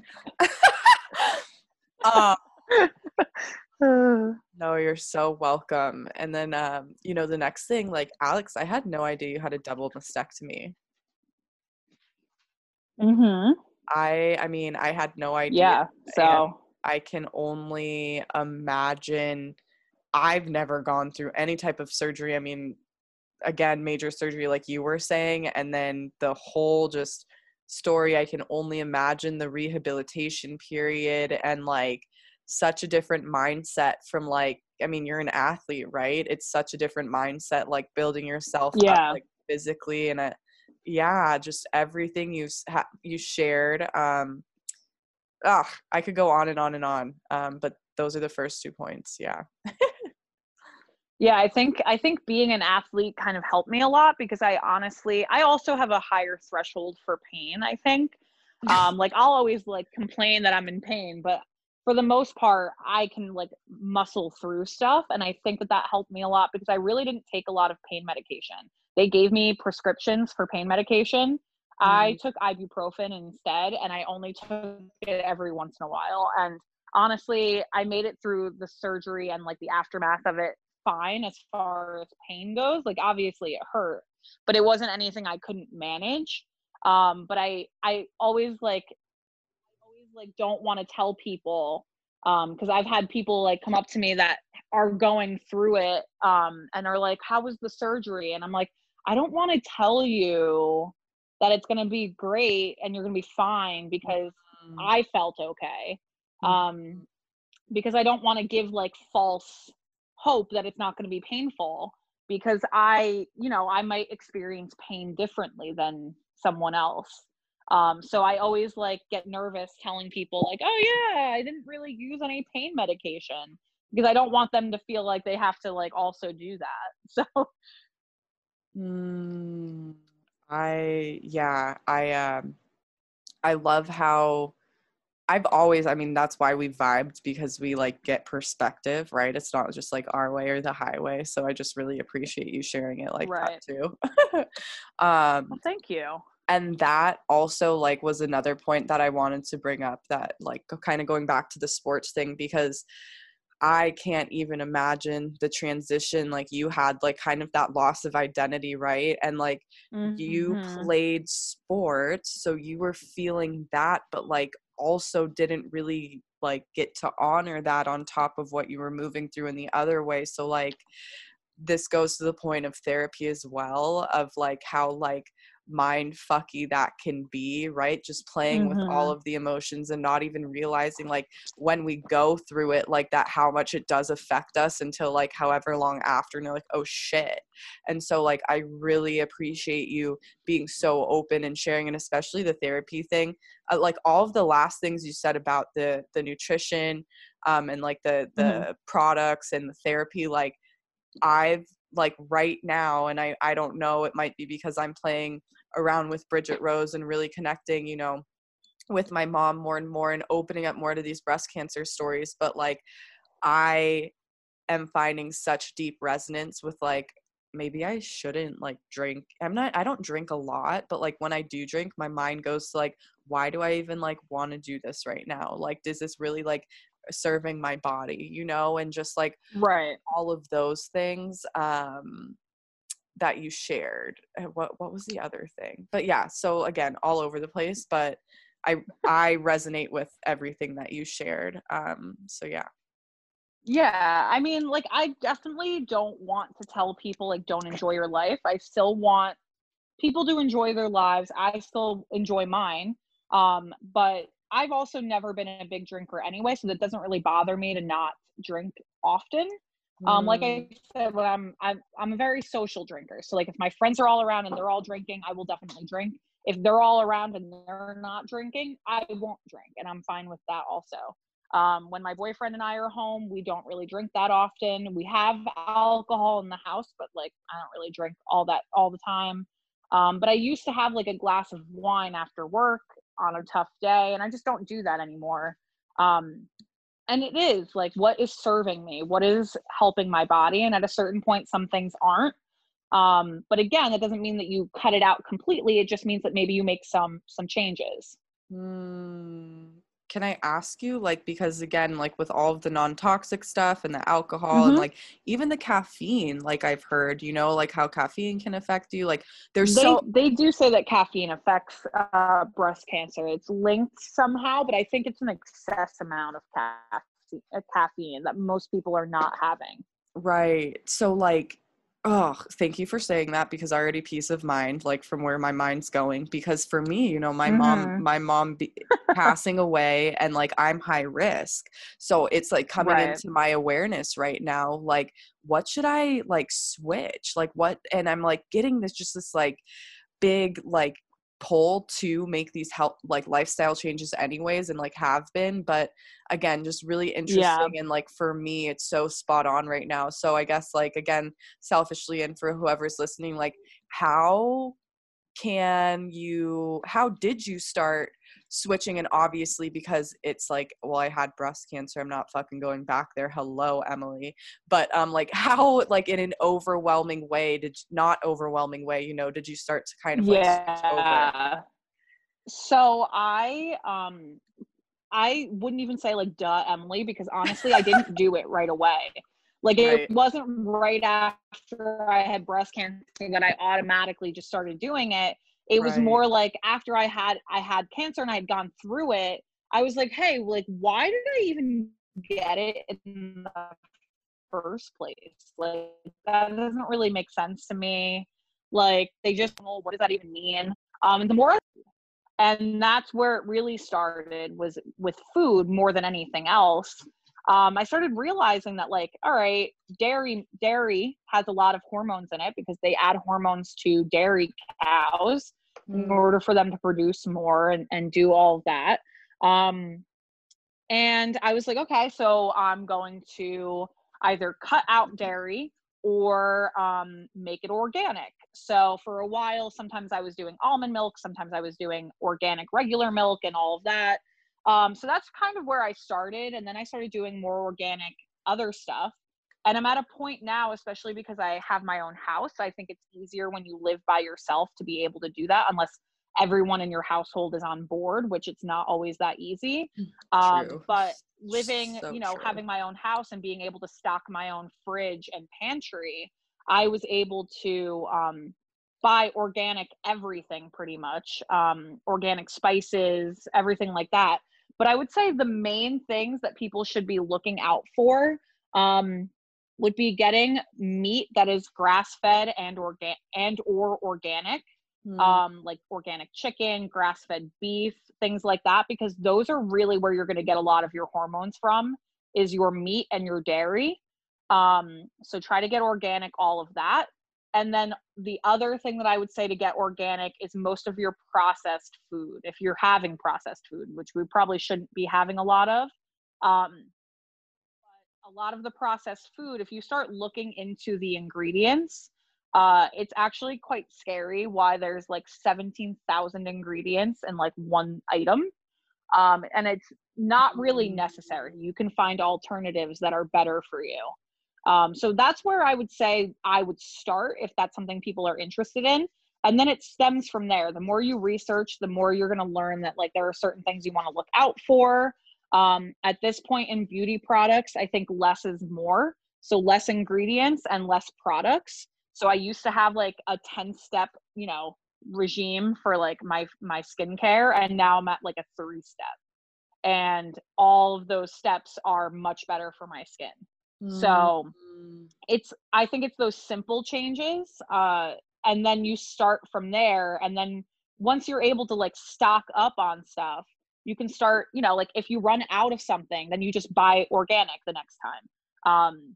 And I think that that's the easiest way to do it. And then you try to look for better prices too. I know organic can be expensive, and I know not everybody wants to do that.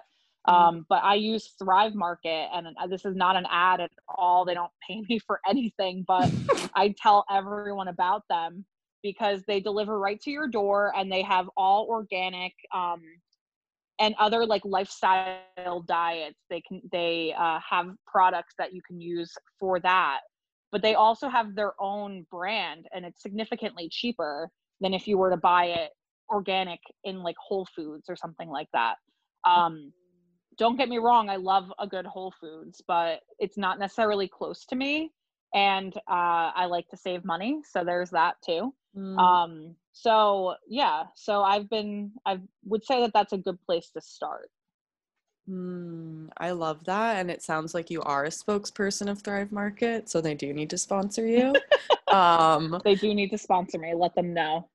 And that is just really good. I literally just got a coupon for Thrive Market, and it's really funny, like how much we not I don't even want to say we, because I don't want to say that everyone does this, but like how much I'm like, oh my god, I don't have money, and then when you look around at how much, again, not we, I look around at how much shit I spend money on in the processed food section of like, because I don't have time, or it's not like, you know, I don't have time, it's just going to be quick, I'm just want to snack like right now. Right. Like, it's such a fucking scam. Like, it would be so much easier for me to just like sit down and you know, just order delivered right to your door. And so right. I just thank you so much for sharing that. Yeah, absolutely. It gives a little more, again, selfishly, myself permission to ease into this new journey like I'm in myself, with just my own health and noticing and awakening.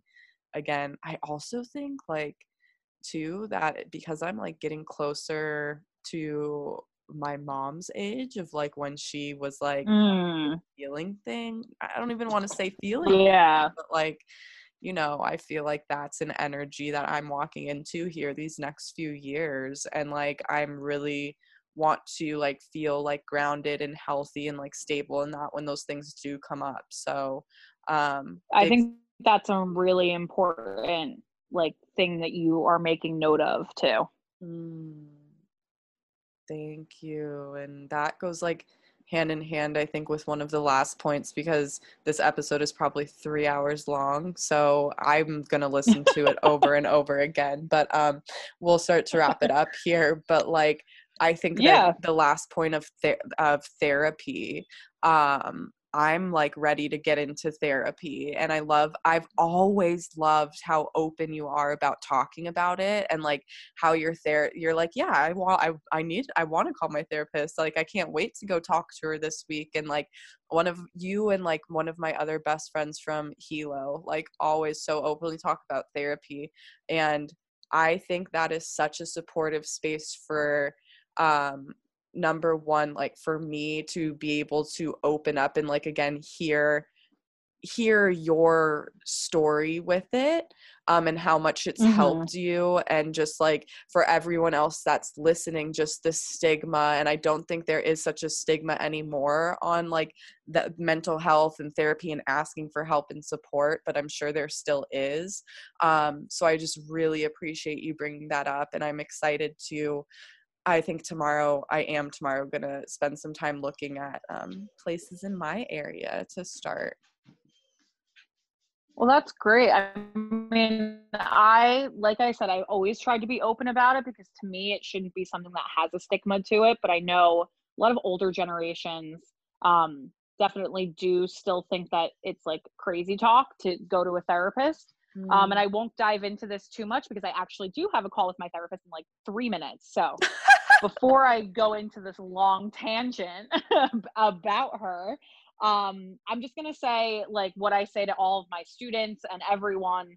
I try to make it very well known that I see a therapist, not because I want everyone to know that I do, but for everyone to know that it's okay that you do, if you do, or that maybe you should.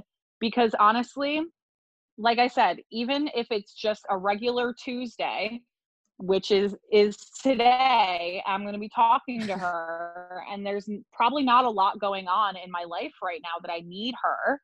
But the fact that I can go like talk to someone who's non-biased and will give me their time for an hour based on any of the people I'm talking about or any of the events in my life is just such a helpful thing for me. And it's something that I really look forward to. Like right now, I haven't been seeing, and we do like these virtual calls. And honestly, like I hold on to stuff to talk to her about. I'm like, oh, I got to remember this when I talk to her in 2 weeks. Just because I'm like, this is really bothering me. I need to talk about this. And sometimes something that I didn't even know was bothering me that comes out. So I think that that's really important. And like I said, I have a call with her like right now, so I'm gonna have to hop off. But I think therapy is great. I think it's really important that people acknowledge it, and even if it's not a terrible time in your life, but you want to talk to somebody, I think it's something worth doing. So, well, thank you so much for tuning in to today's episode.